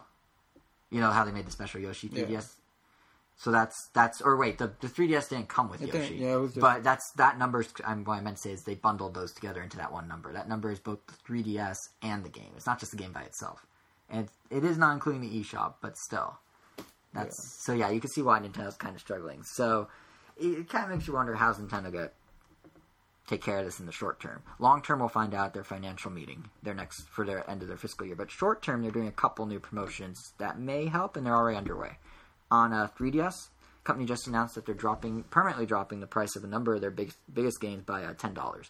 So for $29.99 now, you get Mario Kart 7, you get Super Mario 3D Land, New Super Mario Bros. 2, Animal Crossing New Leaf, and Donkey Kong Country Returns 3D. Yeah, I was hoping for something I didn't have. Yeah, Donkey Kong Country Returns 3D. You have Wii, but not 3D. They rhyme, but they're not the same. Actually, they are kind of the same. It's really hard to buy one when you're 100% at the other. Yeah. But, so each of those games are now cheaper. And that's significant because Kart, Land, and New Super Mario Bros. 2, in that order, are the top 3 selling 3DS games here in the U.S. So if Nintendo's now dropping the price on those are the ones that are enticing to people, clearly, because they're the best selling. So hopefully a cheaper price... Anyone that was on the fence is going to be like, well... Right. Hopefully a cheaper price might help convince people to pick them up, or pick up a system to play them on. I know it's only a difference of $30 if you get all 3. That's what you're saving. But, it's the little things that count. And if they do promotions with Target or whatever for $100 2DS, $130 you get what would normally cost for just a normal 3DS. So it's not a bad deal. And on top of that, they have the other promotions. They have that Pokemon X and Y promotion they were doing last month, where you get it for free if you buy other games. X and Y is the best-selling 3DS game. Fastest-selling 3DS game ever. 12 million copies since it came out in October worldwide. Wow. And the thing about that is, again, Nintendo knows what matters, and they're willing to actually offer deals on it in order to entice people. Like, usually Nintendo would do this with games that, you know, like, it's like 5 years after whatever, and they make it player's choice. You know, they do the budget line, or Nintendo Select is what they do on Wii. They're doing it earlier now, and they're doing it with newer games. I mean, Animal Crossing and Donkey Kong aren't even a year old. Pokemon X and Y is half a year old, and they're already offering discounts. So that's one way they're trying to tackle their issue with sales. The other way, on the Wii U front, is they're just going to keep promoting the games that are already out, which is something they tend not to do, with the exception of, like, Mario Kart. I feel like they push a game for a little while, and then they just let it fall off completely. But what they're doing now is they're going to keep promoting Wii Fit U and Wii Sports Club. They're actually, right now, the day this podcast goes live, they are at the White House Easter egg roll, which is like, you know, the Obamas like host an Easter egg hunt at the White House with the National Park Service, and Nintendo is there with demos of Wii Fit U and Wii Sports Club, showing them off to the people there. And you might think, what? That's weird. Well, first, because Michelle Obama is obsessed with eating healthy, the theme of this Easter egg hunt is, I'm just going to read the title, Hop into Healthy, Swing into Shape. So it makes sense that Sounds like the perfect fit for Wii Fit. Yeah, so that's why Wii Fit U and Wii Sports Club are there, because it kind of fits. And plus, the place is crawling with A, media, and B, parents who have little kids. Look at all these active ways your kids can be healthy without having to, you know, go out of eyesight. They can play the game on Go outside. Yeah, it's just like, they don't even have to go outside. But no, it's kind of smart. Overprotective and don't want your kids leaving the house? Yeah. Are you worried if your kid leaves, they're going to disappear forever? Well, guess what? They don't have to leave. Ever. So it's just kind of one of those things, like, you know, it's a minor thing, but little things like this where they're going to get attention because, you know, the Easter egg hunt's all over the news. So if Nintendo's strategic with where their booth is placed, they could get Wii Fit logos in the background of Obama talking. Probably not, but you never know. So it's kind of a smart move, and it shows that they're willing to promote old games, which they don't tend to do too much. So especially after how Wii Fit U did. Yeah, Wii Fit U kind of bombed. So the fact that they're willing to give it another push, and I don't know why they released it. They released it at the wrong time of year. This is when you release it. Yeah, I mean, either way, it's a little disheartening just seeing like, oh, Wii Fit and Brain Age were like the system sellers like back then when they were one-trick ponies. That's the problem. Yeah, and then now it's like kind of the opposite. Yep, they were one-trick ponies, and their trick was over. Yeah. The pony the pony grew into a horse, a very lazy horse that no one cares about. But I was gonna say that. What was I gonna say? How do you? Oh yeah, I think part of the mistake is they should not have released Wii Fit U how they did. I understand they want to get out for the holidays to have something for every type of gamer, but Wii Fit came out in April of whatever year, 2008, and it did gangbusters. It might help if you try and mimic at least the period of time that you're releasing the game. Like, the reason Wii Fit did well is it's spring. People are going outside and starting to be fit again. They're looking into ways to stay fit when they're not walking outside or jogging. So Wii Fit will do it. This time it's spring. You have an activity monitor thing that you can clip while walking around for Wii Fit. You should promote that, which they're now doing. So we'll see how that goes. But this is all really just a taste of how Nintendo's going to do stuff going forward. On May 7th is their big end of fiscal year financial briefing, where they'll break down how they did for the year, which, as we know, they had to drop sales expectations pretty quickly for both 3DS and Wii U, mostly Wii U. And they're going to explain how they're going to address that. They're going to probably announce things. At the last financial briefing they did at the end of their fiscal year, that's where they announced no E3 press conference. So I don't know what they're going to announce this year. Maybe more information on the quality of life product. But whatever it is, that happens May 7th. And our episode after that, we will, of course, be discussing it. Originally, I thought we'd be talking about it next episode, but it turns out Nintendo delayed their briefing. They usually hold it end of April. This year, they're doing it second week of May. So interpret that how you will. I don't know if they need more time to spin, if they need more time to come up with excuses, if they need more time to decide if they're firing out of water. Who knows? But they never actually set a date for late April, but it's been traditionally late April for years. So it's interesting that it's bumped. Whatever it is, we'll of course cover it. So stay tuned for that. And that does it for news. We do have Rusty's Real Deal Baseball, though. Rusty. So that's what we've both been playing. There's not much else to play. That game, it didn't... Like, it's a game about buying games. It didn't... I don't know, it kind of... I don't want to say irked, because it didn't get me angry, obviously, but it was just... I don't know, it's just weird. I don't know. You considered it not a real deal, but a raw deal? Yeah, I guess I just didn't like it. See, I didn't mind... Okay, well, first... The weird thing about it is if you're going into it expecting it to be a baseball game, yes, there is baseball. But in my opinion, it's a game about buying games. And then playing the games you bought. And then going and buying more games. and then playing those games and doing that 10 times. I don't like the idea of like making a game out of the purchase of games with real money. It's the most meta game ever because the game's like, I need your money. I mean, it's not like I'm against the idea, but it just didn't seem fun, I guess. I don't know. I just wanted... I didn't mind it. I kind of thought it was clever. But, well, to explain it for anyone who hasn't tried it yet, Rusty Real Deal Baseball centers around this guy named Rusty Slugger. He's a former pro baseball playing dog. Again, as we said when this was first unveiled, I didn't know that was a thing, but okay. Sure. And he's going through some stuff in his life, some not so good stuff. His wife is leaving him. He has to care for 10 pups. He was busy. He has to care for 10 different pups, all of whom, by the way, are variations of the name Rusty. The best one by far is R-U-S-T space T-E-E. But there's also like... Rusted. Yeah, there's Rusted, and then they have like female ones that are like... I don't remember. Yeah, Rustet, yeah. That made me think of Toadette when I saw it the first time. But he needs money. He's a washed up baseball player. He's probably had a drug problem at one point, but Nintendo will never actually say that. And this is where the villain is introduced. And the villain's you.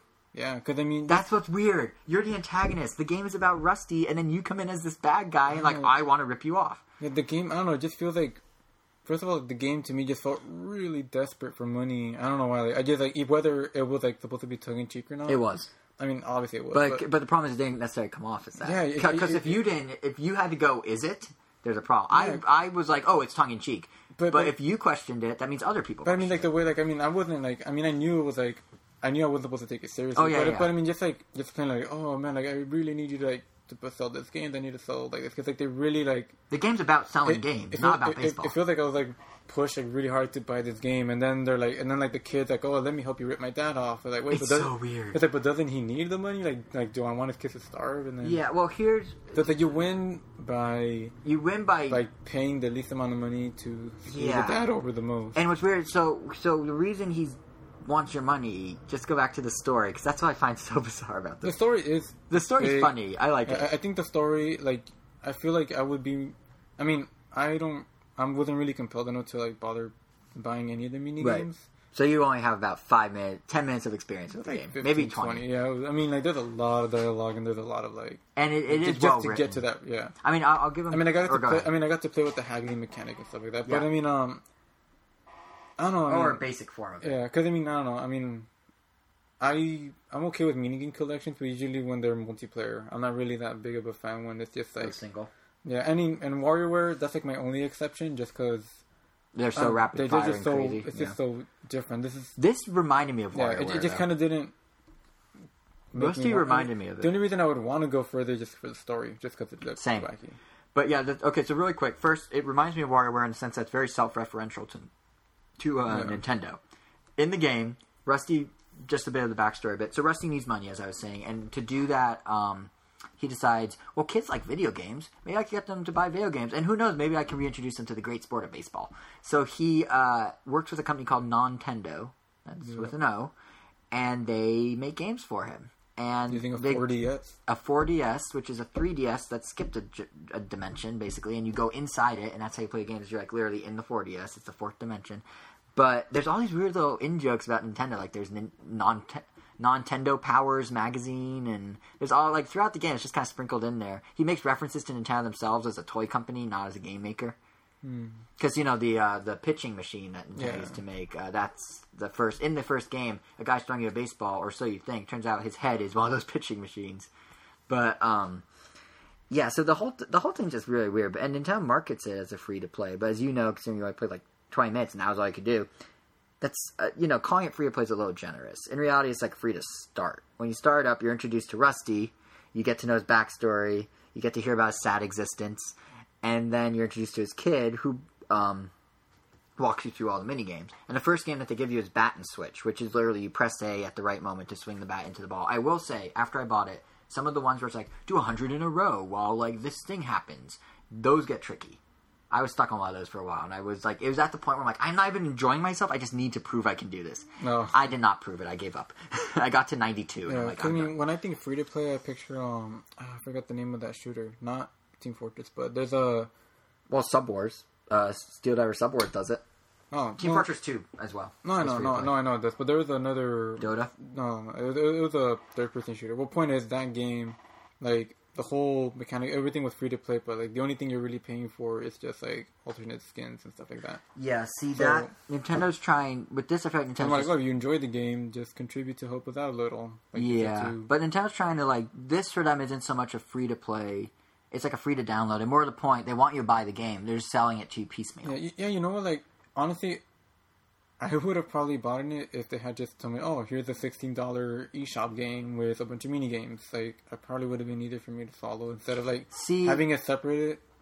Because then I don't know, it makes it feel more expensive, even if it isn't. I don't know. Yeah, well, but then on the flip side, the psychology of haggling it down makes you feel like you accomplished something. It really does. See, that's the thing. Like to me, like the haggling doesn't even feel like I'm haggling. It just feels like, oh, it's either I'm lazy and I'll pay the full price, or I could just look up what the minimum price is, and I'm not going to pay anything beyond the game tells you the minimum price. That's one nice thing. You don't actually have to look it up. It will tell you when you bought it. But it starts up like at $2, and it's like one. Each game after that goes down by 10 cents more. So at the end, you're paying like $1. Yeah, so it's not even. So it's not even like haggling. You're just giving the. Give them the donut. But the dial, I mean, you could look at it that way. But the way I was looking at it, I mean, yeah. You're right. It is kind of like you do this and you do that. But I kind of viewed it when I was playing it. It kind of felt like a light diet version of like Phoenix Wright dialogue trees. Because in Phoenix Wright, it's like if you know the dialogue tree correctly, you just go through the motions. And obviously, at the beginning of Rusty's Real Deal, they're gonna have you just go through the motions. It's gonna be super obvious. But as you get further along, you have to start figuring out how you're actually gonna. You need to figure out which items are appropriate and that sort of thing. And granted, you're not penalized if you get it wrong, except you might decide to pay more and not know. That's the bottom. Mm-hmm. But the thing is, like, it's really 2 games in one. Because you have the haggling and you have the baseball. Kind of a steep punishment. Like, you ended up paying more than that's what makes it so weird. It really is a game about buying games. You mean I could have paid a whole $1 less? Oh, Nintendo. But no, it's I was going to say that it is kind of like 2 games in one. Because you have the haggling thing, which is a lot like a dialogue tree from any adventure game. Or Phoenix Wright or whatever. Or, like text-based adventure. Like 999, that sort of thing. They do them too. But, the mini games are what get you the things that let you haggle. So, like, as you play the mini games, you get items. Or, sorry, as you play mini games, you get stamps. And the more stamps you collect, the more items you unlock. You have, like, a scorecard for each game. And you fill it out. It fills in the stamps. And every milestone, you get a new item. Be it nose hair clippers or donuts or any number of things. Pompadour wig, any number of things. And, the stamps are based on your performance in the minigame. So the better you are, the more stamps you get, the easier it is for you to haggle. They also occasionally give you discounts, like little certificates. You get 10% off, $1 off, that sort of thing. But you have to know when to use those as well, which is something they don't show in the free version, is that you can say, sure, give me $1 off, but you might not realize that you're already within $1 unless you go online. But then you're just cheating like any other game in a way. But if you are at $2 for like the third game, which you could probably get for like $1.60, and you're like, give me $1 off, it'll drop you to $1.60 and then keep the rest of the money. So you have to kind of figure out when's the right time to use that, which requires just navigating the dialogue tree, which is a lot like Phoenix Wright, where sometimes you just have to go through the wrong answers to figure out the right answer. Yeah. So that's where it gets a little more interesting, I think. I mean, obviously, if you go online and cheat, that's it. But if you're willing to play the game, or play its game of trying to sell you something, if you're just willing to like go through it and not cheat, then it's a little more interesting. I think it's only because like. It is weird because it's real money. Yeah, because it involves real money. So I was like, I just wouldn't want to mess with that. I just want to make sure I'm not paying the... See, it's almost like gambling at that point, though, because it's kind of like, well, I don't know what's going to happen. I mean, in my case, I didn't care because I had $65 in eShop credit. So I'm like, you know what? If I pay $1 more or whatever, I'm just going to play with it. Because I did all those Best Buy deals where it's like a $50 gift card for $40 that they did a while ago. I had 2 of those. But yeah, I was just like, you know what? I'll just play with it. If I lose a couple bucks, I already saved $10 when I bought this gift card in the first place. So it's free money, whatever. So I think that's why I enjoy it, because I just didn't care that I might not get the best deal. I did get the best deal, by the way.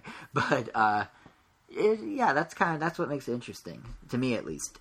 But, and the haggling is totally optional. I mean, if you're lazy, or if you don't feel comfortable doing it, you could pay the full price, or you could go online and figure out the cheapest. If you want to feel good about yourself and support his family and his trouble. Yeah, and that's the thing, is as you not only you haggle for the new game, but you don't just get the new game, you get like a new chapter in his life. And it shows him like slowly recovering everything and getting... I mean, I haven't gone through all of it, but presumably his family comes back together, or he's able to feed his kids. You learn early on he can't cook. He sets his little shop on fire in like the second chapter, and it's just like, dude, you are a pathetic excuse of a dog.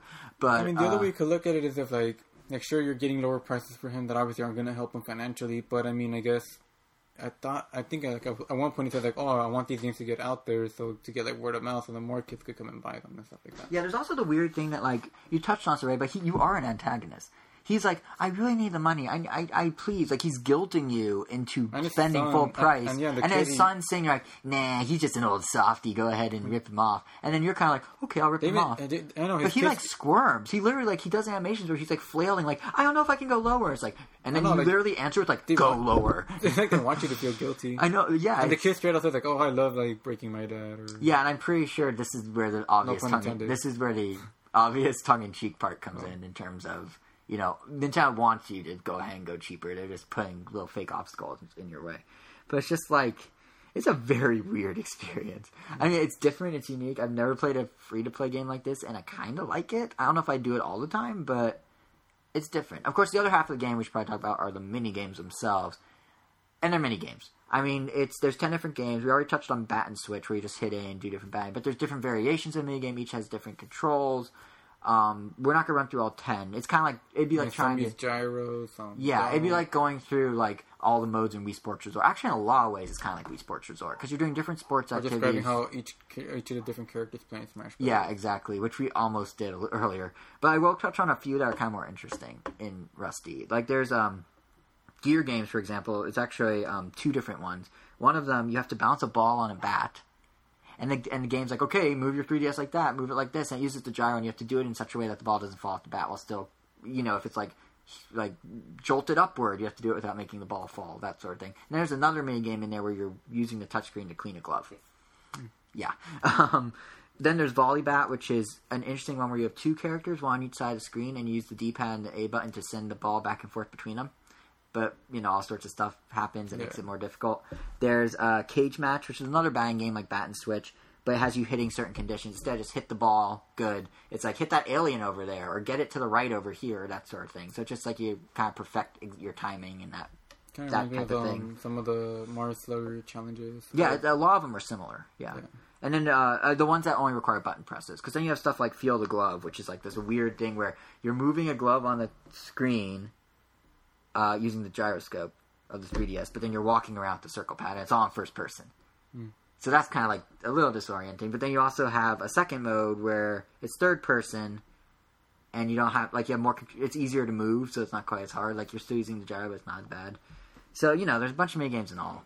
Those are just kind of a sample. They use them in different ways, and the minigames are like, okay, yeah, these are fun, but I feel like they're almost like the means to the goal of going back to Rusty. Didn't realize. Like, it's a baseball game, but it's really not a baseball game. The baseball stuff gets you to the parts with Rusty where you're haggling and learning his life and hearing how he's, like, cutting himself at night. He doesn't say that, but, you know. I realize if a little kid that has, like, a 3DS with parental controls on gets this game, because, I mean, it's free to download, and the parent, like, downloads it for them, like, they're going to be, like, going to the parent, like, every 15 minutes, like, hey, I need to give this dog more money. Yeah. Buy me this minigame. Oh, my God. And then another guy, like, yeah, I need to buy this other minigame. Like, yeah, he needs to feed his kid. Like, what are you playing? This depressed dog's wife left him because he was cheating with another woman. They don't actually say that. Let me just give you a $20 gift card and leave me alone. See, that's what Nintendo wants. But there is one final thing I want to mention about this, though, and this actually isn't my own thought. It's one from, you know Kyle Bossman, the guy on Game Trailers that does the Final Boss Man video series? He's just this guy. He's like a one-man video series. I don't watch him that often, but I decided to watch the one for this. And he made a really interesting point about Rusty's Baseball. And that's that, do you remember back at Nintendo's last financial briefing in January, Satoru Iwata was talking about new pricing schemes for games? Like they could see what you buy in the eShop and recommend games based on your frequency of purchase at cheaper prices. Like, they'll be like, hey, we saw you bought Mario and Zelda. Here's our newest release. You get 10% off. You know what game does that? Rusty. Rusty is a test bed of Nintendo's new pricing structure. Every time you buy a game, the next game is cheaper. So not only do you feel good about haggling down, this was Bosman's point, and it's spot on, you also feel good about having bought that other game. So it's like a domino effect. You keep getting cheaper and cheaper, and you keep wanting to buy more and more, because it's like, oh, it gets cheaper and cheaper. Like, I'll buy this game, because then when I want to get the next Smash Bros., I'll probably get $20 off at that point, or something like that. I end up spending money you didn't have to. Exactly. It's like when Best Buy gives me a $5 gift card, I'm like, oh, I'm going to go spend $50. Yeah. For no reason. Yeah, because it's like, oh, I have this free money. I get the $5. Yeah, it's a psychological thing, but I was saying they're going to toy with this, and then here's Rusty's Baseball doing exactly that. And as Bosman pointed out, Nintendo, when you first boot up the games, like, can we track your gameplay data to improve our products? I'm pretty sure by track the gameplay data, they mean how much are you actually paying for the game? How long do you have to be haggling? Like, this is their test bed of that pricing model. They are making a game. This was Boston's point as well. Making a game about buying games in which the game itself is testing how you buy games, but within the world of the game, to reflect how they would really sell you games in the real world outside the game, or something like that. Like, that makes sense if you follow it. But, like, that's all it is. It's a test bed. You start at $2, that's the minimum, and then by the end, you're paying $1.20. And you get all 10 games. It could cost you $40, or it could cost you $16, depending on how you choose to buy the games. And Nintendo's hoping you will buy all of them, and you will haggle down, and then they can use this data to see how to best sell you real games in the real eShop going forward. Yeah. It's tricky. I mean, they already kind of did that with, like you said, with some of the Mario ones, like, I felt more compelled to buy, those, the indie bundle games. Oh, yeah. Like, I already bought one, so I'm going to buy Purgatory and Giant Sisters. Or how about, like... Or when I bought Super Mario World, just because I already had Super Mario Brothers 2, and I'm like, it's another book off, like... I had no reason to buy it, but I bought it because it was cheaper, because I had bought in the other one. Right, or how about the Digital Deluxe promotion?